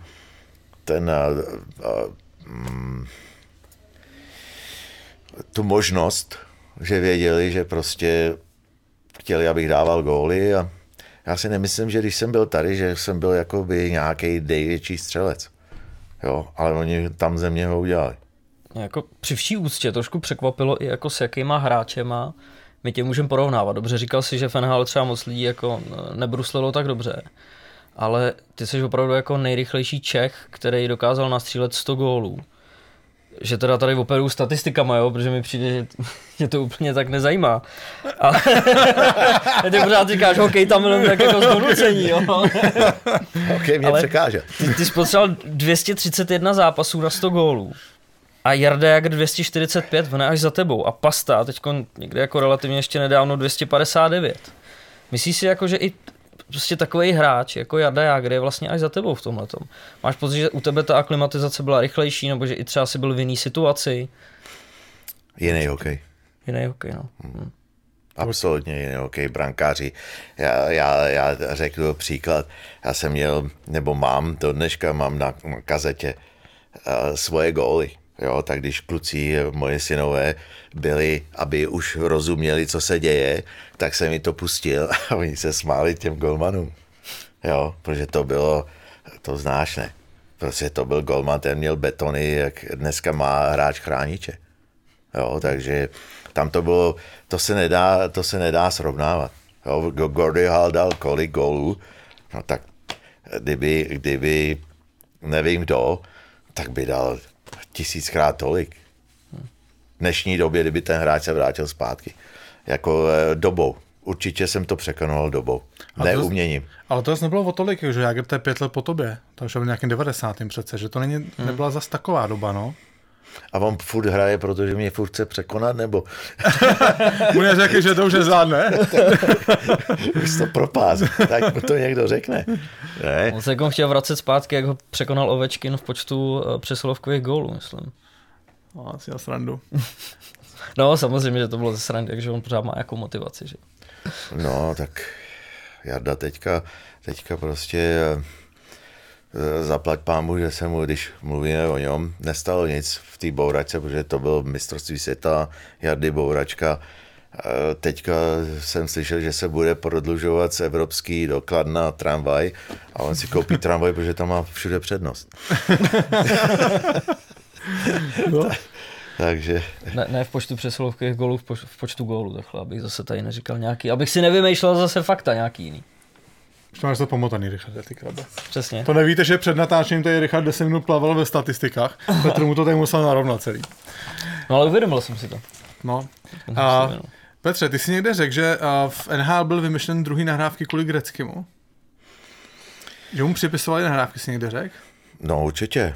Já jsem to řekl, když jsem hrál, protože on prostě, když rozhodčí nevěděli, kdo nahrál, tak Gretzky. A on byl zraněný, ten zápas zrovna nehrál a přihrávku měl. Když to řeknu takhle, Lemieux to samý. Oni si prostě nastavili ty hvězdy a prostě ho chtěli prosazovat. A můj dobrý kamarád Petr Šťastný hrál v Quebecu ve celou ligu v bodech, i když nebyl jako nováček, protože mu bylo ani 30 let nebo kolik tenkrát. Tak prostě ho zastavili, aby nepředběh Gretzky. Jo, takže dám ti příklad, Gretzky nahrál v rohu ve svý třetině, šel střídat, za půl minuty se dal góla a oni řekli, jo, Gretzky. Jo.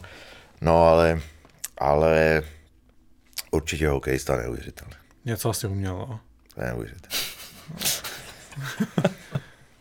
A když se bavíme jako party nebo to, určitě jako, když takovýhle tlak měl na sobě Jo. Já jsem teda ho poznal, protože jeho nejlepší kamarád byl detroitský Eddie Mio, to byl golman, s kterým já jsem hrál.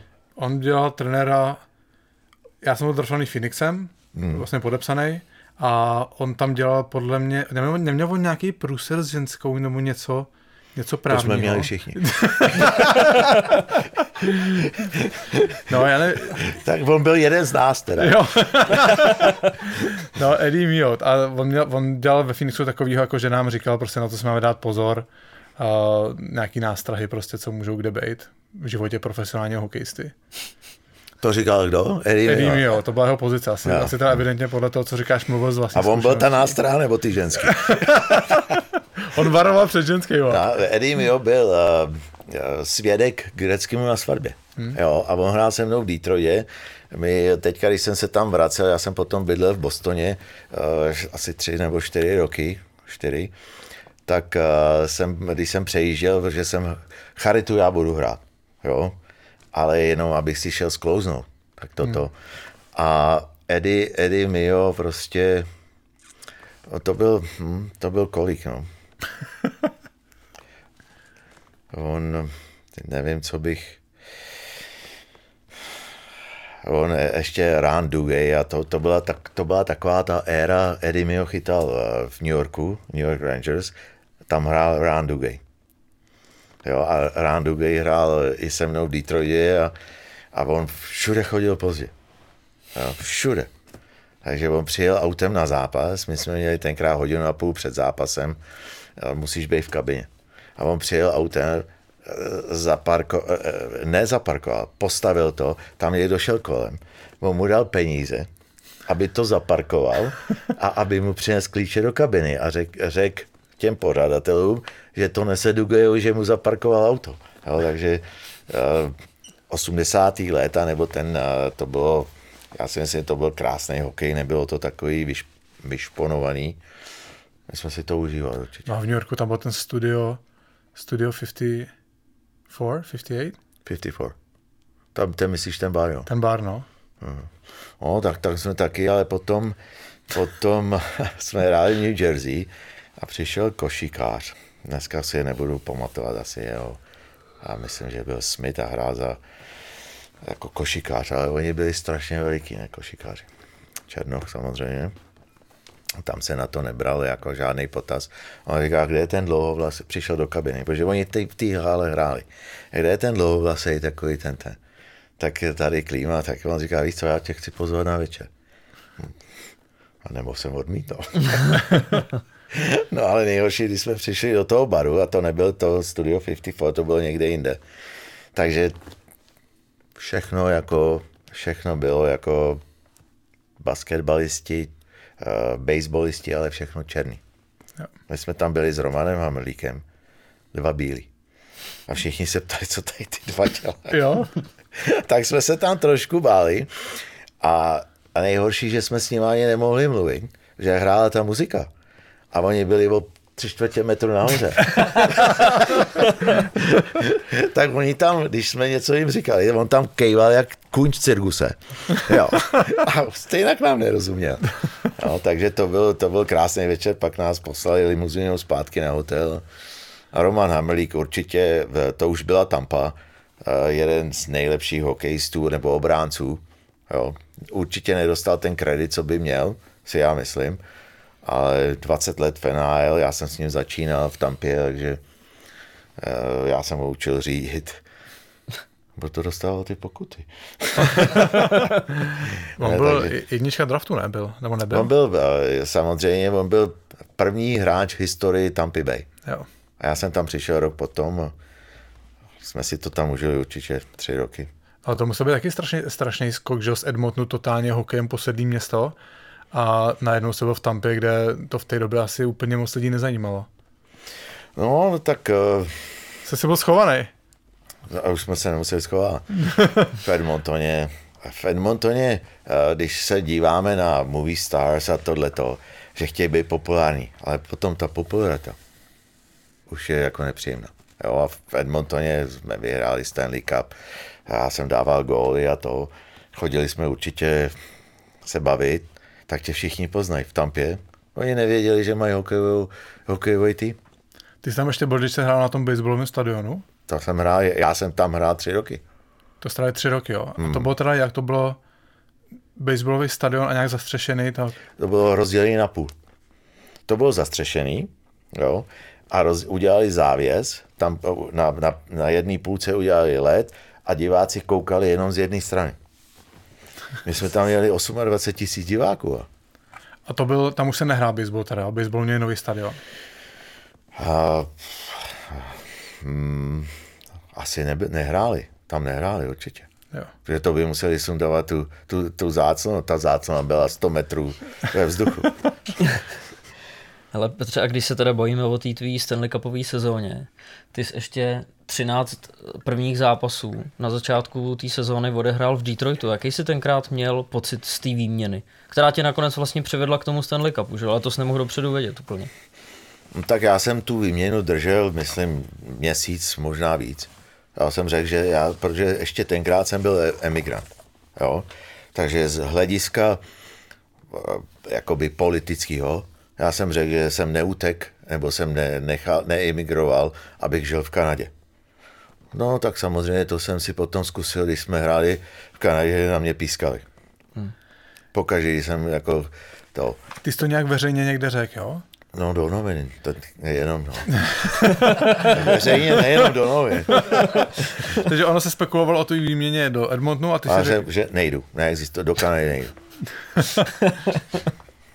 OK, a pak tam teda Pak jsem teda, když mě trenér řekl, jako Jacques Demers to byl, že mě nechtějí už, jako, že nechtějí, abych tady hrál, jako v Detroitě, tak já říkám, víš co, tak jo, tak jdu, tak jsem šel. A proč tě nechtěli, když jsi hrál tak dobře? Teď jsi měl každou sezonu přes 30 gólů. Já jsem měl problémy mimo let. My jsme se, jako jim to strašně vadilo. Jako, tam byla taková situace, že já jsem myslel, že jsem profesionál, já jsem dával góly, jo, já jsem si to, oni chtěli, abych dával, já jsem dával 35, 37, 40, oni chtěli, abych dával 60, jo, ale na to já jsem neměl čas. Jo, takže potom prostě oni chtěli, jak jsem říkal už předtím, toho Carsona, Jimmy Carson, no a pak jsem musel jít, no. Jako já jsem tam měl problémy s tím, že mě chytli v autě ne opilýho, ale tam je limit 0,8 a já jsem nadechal 1,2. Jo, takže mě čapli a já jsem to nikdy v tom baru nemohl jako vypočítat, abych nešel přes ten limit. Bych nějaký alkohol testry, ale to tenkrát vůbec nebylo, ne? Ne, to byli policajti už. No. Jo, to bylo, ale sám, že bys měl nějakou krabičku, vždycky si to změřil. To tenkrát nebylo, ne. To tenkrát nebylo, takže mně se to tam stalo 2krát, že mě čapli, no. A oni nechtěli, já už jsem neměl řidičák v Americe, jakoby v Michiganu, takže pro mě bylo lepší jít pryč. Mě už na tebe třeba nějakou pivku, jakože... Že jsi odešel, protože jsi neměl řidičák, tak říkám, tak já půjdu, ať to můžu jezdit autem. Jak je milovník aut bez řidičáku. Neměli pivku, určitě, já jsem vždycky jel rychlejš, než jsem měl. A já jsem jezdil tak, to bylo takový nastavený tak, že samozřejmě my jsme byli, když to řeknu takhle, jsme byli hvězdy v Detroitě, ale běda, jak si měl alkohol, tak tě nepustili. Pustili mě, když to přeženu 50krát, že jsem překročil rychlost, ale byl jsem Petr Klíma, tak mě pustili. 2krát mě chytli, že jsem měl alkohol a už mě nepustili. No a ty jsi teda přišel do Edmontonu a tam na tebe bučeli, jo, hned od začátku. Ne, to bučeli, když ten trade ještě se nestal. Jo, to bylo v novinách. Jo. Že chtějí jako Carsona a tohleto a já jsem řekl, že nepůjdu do Edmontonu, že Kanadu nechci, je tam zima, tam byla zima. To je fakt. A v Detroitu to nebylo moc teplejší, ne? No, ale furt lepší jak... Jo. No. A Edmonton bylo tenkrát město, jako teď je to nádherný město, ale tenkrát to bylo jako špatný. a kanadský dolary a prostě daně. Jo, takže to bylo... Nechtěl jsem tam, no. Chápu. A Detroit byl taky nebyl úplně krásné město, ne? Detroit. No, když jsem tam poprvé přijel, jsme přistáli, tam čekal vlastník, všechno, celá jeho rodina, on měl tenkrát 7 dětí, tak tam všichni čekali na mě a to, že jsem musel oblíknout zase. Mě oblíkli v Německu kravatu a to. Jsem letěl v kravatě. 8 hodin tenkrát nebo kolik z Frankfurtu. No a pak my tě provozem městem.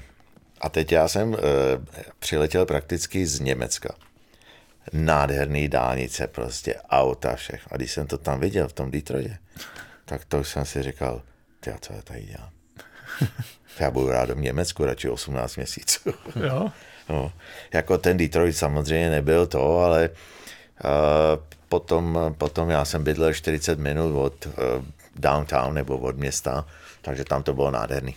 Jo.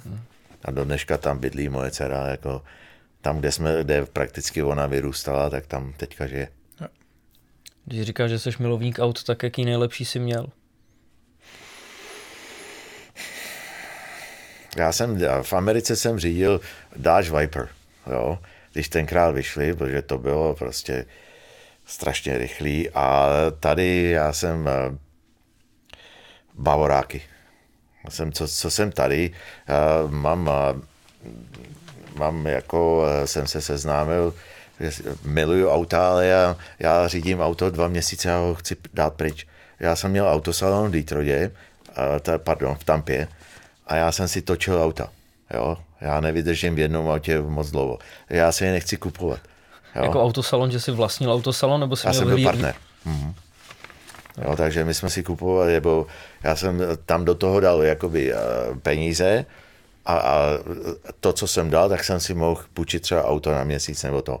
Jo, že ten si tam dělal samozřejmě jako svůj biznis, ale abych nemusel platit to DPH, nebo jak to tady, jo. Takže já jsem každý třeba měsíc a 14 dní měnil auta.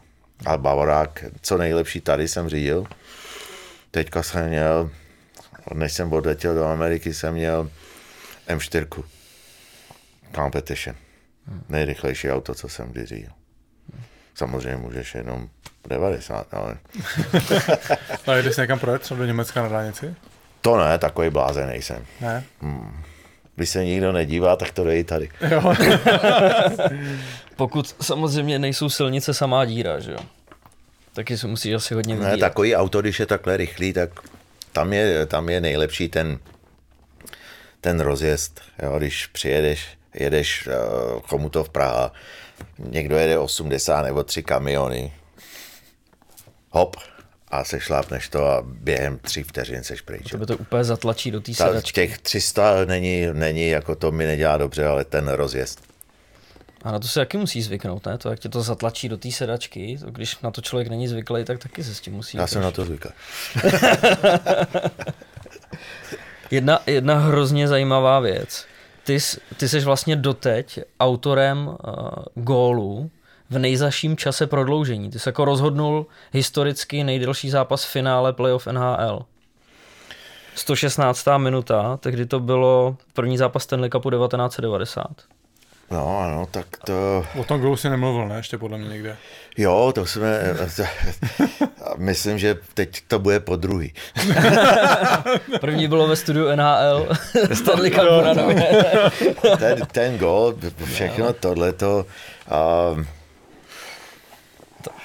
Tam spíš jako bylo hrozně zajímavý, že dobře budeme navazovat už na ty věci, které už si jako asi xkrát řekl. No. Ty si vlastně v podstatě dílku jednoho zápasu, zhruba 120 minut, že jo, první 60 se hrál, 60 prodloužení, si vlastně proseděl skoro pořád na střídačce, že jo, protože ty v tom prodloužení, v těch 3 prodlouženích, si snad šel jenom 4krát na let, ne asi. No, tak tam to bylo výhoda v tom, že já jsem se prakticky šetřil na ten gól. Jo. Tak si tady kluci hrajte. Já se budu dělat po tribunách. No a to byl strašně dlouhý zápas. Jako já jsem si prostě helmu rozepnul, patky, samozřejmě jsme dělali patky, ne tenkrát. Dělal si spatky. Patky. brusle, ne? Jakože jste také Jasně, tou izolací? Takže jsem si to všechno, pak mě tam, když jsem tam skočil na ten led a dal jsem ten gól, tak jsem nevěděl snad ani na jakou stranu hraje. A že mi někdo ukradl nohy. Jo, a padlo to tam, no, je to prostě, bylo to super, zase říkám náhoda. Oni všichni nemohli. A co tam jako hrálo roli, že tě neposílali na led? Ty jsi taky někde snad říkal, že ty jsi právě rozepnul tu helmu, poslali tě s ní zpátky a pak už tě jako... Tenkrát se ještě nesmělo upravovat na ledě. Jo, takže já jsem mladý kluk jsem byl, tak jsem si rozeb helmu, no dobře, když nebudu hrát, tak nebudu hrát. Tak najednou bum, běž na led, tak jsem přeskočil mantinel, jel jsem na buli a oni mě poslali zpátky, já jsem si to nemohl ani zapnout. Jo. No tak ten už koukal někde jinde, trenér, a najednou já jsem zpátky. Tak on nevěděl, koho tam má dát, takže mě potrestá. No a pak stejně mě klepnul na rameno, abych šel dát toho góla. Fakticky. A ještě jako, to jsem jako potom hrál Detroit a Carolina hráli. A taky třetí, to bylo finále, třetí prodloužení. A já myslím, teď nevím přesně, Igor Larionov dal backendem do víka v Carolině góla. A byl tak možná ne ani minutu, aby mě překonal. Jo, ve finále. No a když dal toho góla, tak jsem seděl, že jsem bydlel v Detroitě, tak jsem mu napsal fuck you. Lehká zpráva. Byl jsem přiblíž, že vůbec nejblíž, co kdy jako. Jo, a Igorem jsme byli určitě, nebo jsme dobrý přátelé. Co bys mu napsal, kdyby to rozhodl až třeba 2 minuty potom? Já bych si na něj počkal na letišti. Petře, jak jsi přišel na 85 číslo? Tam byly dvě věci. Já jsem to měl tak, že jsem utekl v 85. Že jsem prakticky ztratil kamarády, rodiče, sourozence. A v Americe to napsali tak, že jsem získal svobodu. Jo, takže to je dvojsmyslně nebo to, ale já jsem mi to nikdy nevyvracel, protože jsem věděl, že tam budu žít, takže já jsem to věděl v hlavě, že to mám, že jsem ztratil prakticky, co jsem si vybudoval za 20 let, tak to jsem ztratil ve vteřině. Tak jsem ten rok 85 takhle bral. No a ještě mě zajímá, ty jsi pak na 2 roky skončil a ještě si hrál 2 sezony na konci v Litvínově. Chybělo ti to? Nebo jak to, co se tam stalo? Tam kluci se narodili, já jsem se potom už, jak jsem říkal před chvilkou, potom už to nebylo, já jsem byl prostě koncový hráč.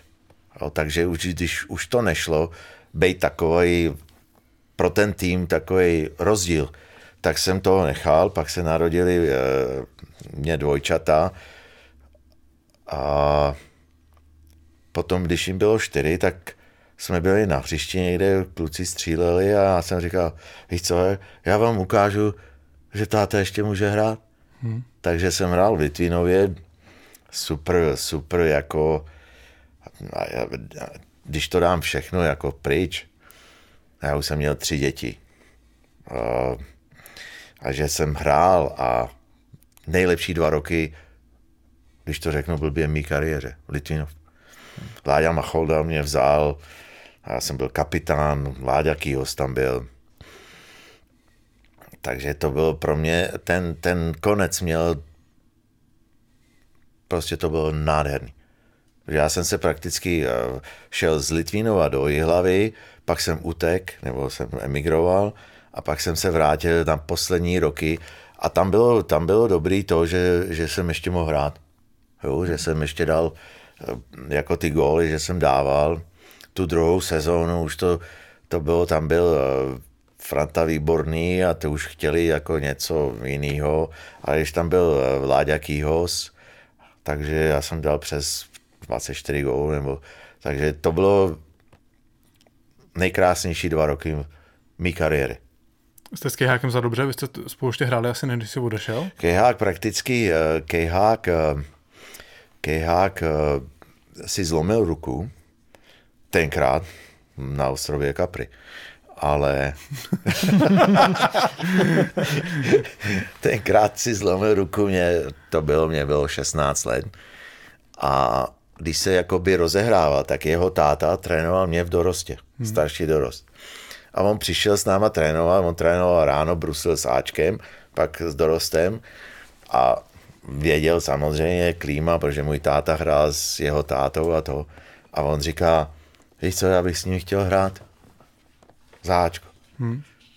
No a pak se Čenda Kodole se zranil a tak mě vzali do Ačka, protože Kejhák si mě vyžádal, mladý Láďa, teďka trenér, samozřejmě mladý už asi není, ani já. A my jsme hráli spolu výborně. A on mě posunul. Mě posunul do nároďáků, Bukať samozřejmě, Luděk Bukať starší, super jako. Dali nám šanci, no.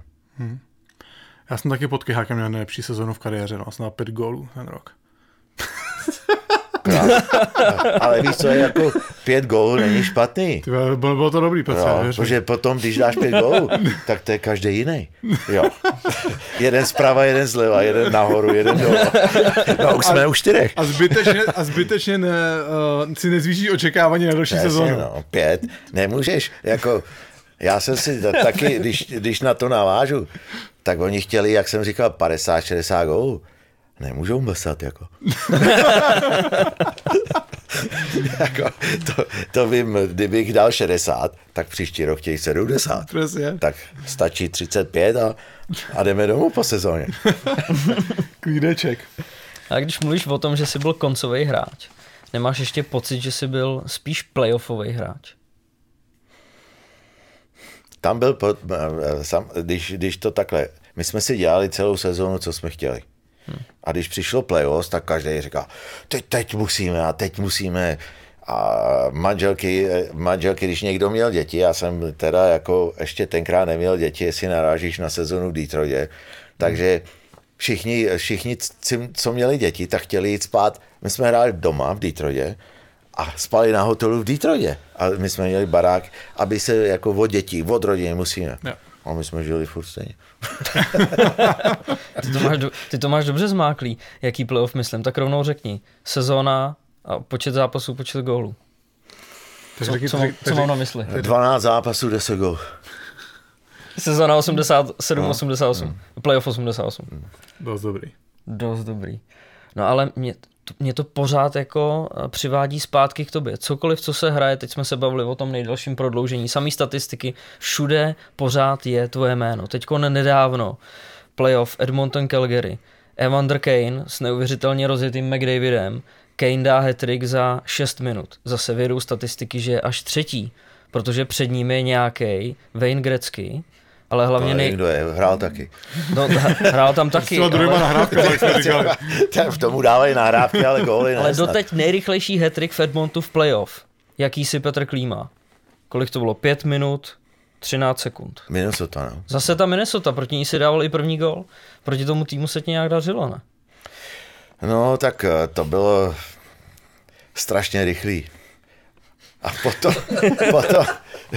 to já jsem říkal, ale já jsem mu právě říkal trenéru po těch 5 minutách a něco. A můžeme jít domů. To stačilo. Já už jsem nehrál potom, protože oni začali ze střídačky. Myslím, že to bylo Edmonton, tak tam byl Dave Brown a oni, že mě zlomí ruce. Vyhrožovali jako, jo? Jako počkej, až poješ na led. A já říkám, už nejdu. No a Dave Brown mu říká, ty chceš jako Klímovi ublížit? Tak musí přeze mě. No tak to on si sednul potom a kouká na druhou stranu. A ještě jednu věc tady mám. Pamatuješ si svůj stay goal? Stay? Byl Detroit určitě, vej? Jo, byl, no. To jsem, no, určitě to říkali, ale když mi nahraješ, proti komu to bylo? No, můžeš hádat dvakrát, no. Proti komu si dával první gól a proti komu si dával ten nejrychlejší hat-trick. Taky Minnesota. No, vidíš to. To je zajímavý. Oni mi tam asi chtěli, tak mě nechávali dávat gól. Z Minnesota nikdy žádný laso nepřišlo. Počkej, ještě mi řekni tu historku, ty jsi byl u Richarda na Nově ve studiu a prý jsi tam přišel, byl tam Stanley Cup a ty si od dveří křičel, prý to je 8. replika. No to je 6. určitě. Jo, ty repliky a to tenkrát začalo, když jsme vyhráli, my jsme ho měli snad 3 dny. První den ho nechali, jsme ho na striptease. To můžu teďka říct, já to úplně v klidu, jo, protože byl strict. A ještě, že se nenatáčelo a ty holky tam tancovaly na tom Stanley Cupu, nám se to líbilo. To je divný. Vešly se do toho ty mísy, jo, ty zadky? To už si nepamatuju, jako tak dalece. To jsem tenkrát ještě vlastně viděl. No a potom zůstal, 3. den zůstal v bazénu na dně. Nevím, jak se to stalo. To neplával, jo? On není dutej, nebo co? Asi nebyl. Celý den. Oni ho hledali ráno, tenkrát pevná linka. Jako. Jo, takže my jsme tam byli, jako to byl Andy Anderson u něj doma, takže on měl nádherný barák, tenkrát nádherný, dneska určitě ještě. A bazén a všechno v Edmontonu. Tam jezdil na bruslích i v létě. A nemohli najít Stanley Cup a volali kluku a říkám, já nevím, já jsem doma, jako. Já nemám ho jako sebou. A pak ho našli na dně v bazénu. Tak průzračná voda, to jenom nikoho nenapadlo se tam podívat, jo, asi. Určitě, no. Já myslím, že on se nedívá, on ležel v posteli a hledal Stanley Cup, že mu ho přinese někdo. Tak to je pak jasný, že poznáš. Jeden z nejlepších, mimochodem Andy Anderson, jeden z nejlepších hráčů, kluků. To není ten Glenn Anderson. Glenn, no. Glenn Anderson. Andy, no, já mu říkám Andy, protože my jsme mu říkali, jasně s Messiem hrál dlouhou dobu. A tam taky sypal góly, ne? Dával strašně. To určitě, no. Ale mě nepřekonal. Ne? Furt druhý místo. Takže první prohrál. Petře, naprostá pecka. Děkujeme ti moc, že jsi dorazil. Myslím si, že to můžeme zopakovat, protože tam ještě něco najdeme určitě. Určitě. Jo, to určitě. Tak jo, já taky děkuju za pozvání. Díky moc. Měj se, Petře, díky moc. Jo, čau, okay, ahoj. Čau. Děkujeme. Petr Klíma byl naprosto senzační. Zase si myslím, se zařadil mezi top respondenty. Už jsme se o tom bavili, že tyhle hráči, kteří mají co říct, mají to hodně za sebou a ještě to jsou takovýhle borci, takovýhle bouráci, tak s nima to utíká prostě hrozně rychle. Jo, to fakt jako, to podle mě se dalo, nejlepší je, když jsme to nahrávali a on říká, a to jste se mě ještě neptali na známý lidi v Americe, tak to příště. On něco říkal, že příště, až budete chtít domluvit Hollywood Stars, tak řekněte. Přesně tak. No nic, jsme na konci. Příští týden s Richardem se ještě pobavíme. Možná bychom Richardem mohli natočit ten speciál o 10 nejlepších vlasů v českém hokeji. To bychom mohli, ale já vůbec nedokážu odhadnout, kolik práce bude příprava na tenhle díl stát. Na co? Kolik bude práce s tou přípravou na ten díl? Uděláme normálně, že rozešleme dotazníky a lidi nám to odhlasujou. Dobře, ale musíme do toho vložit nějakou vlastní invenci. To vložíme, to připravíme. No nic, neslibujeme vám to na 100%. Dáme vám vědět na sítích, jak vyjdeme příští, nevyjdeme příští týden a s jistotou vám řekneme, že za 14 dní nás tady máte určitě zase zpátky. Mně se nějak nechce končit, Jakube. Tak to tady můžeš ještě odtáhnout, já jdu. Dobře, no nic, ale já to sám nezvládnu, Jakube. Takže rád jsem tě viděl, měj se krásně, o to více zase na tebe budu těšit. A na vás samozřejmě diváci taky. Mějte se krásně, užívejte léto, poslouchejte. Bomby k tyči. Díky, mějte se. Nazdar.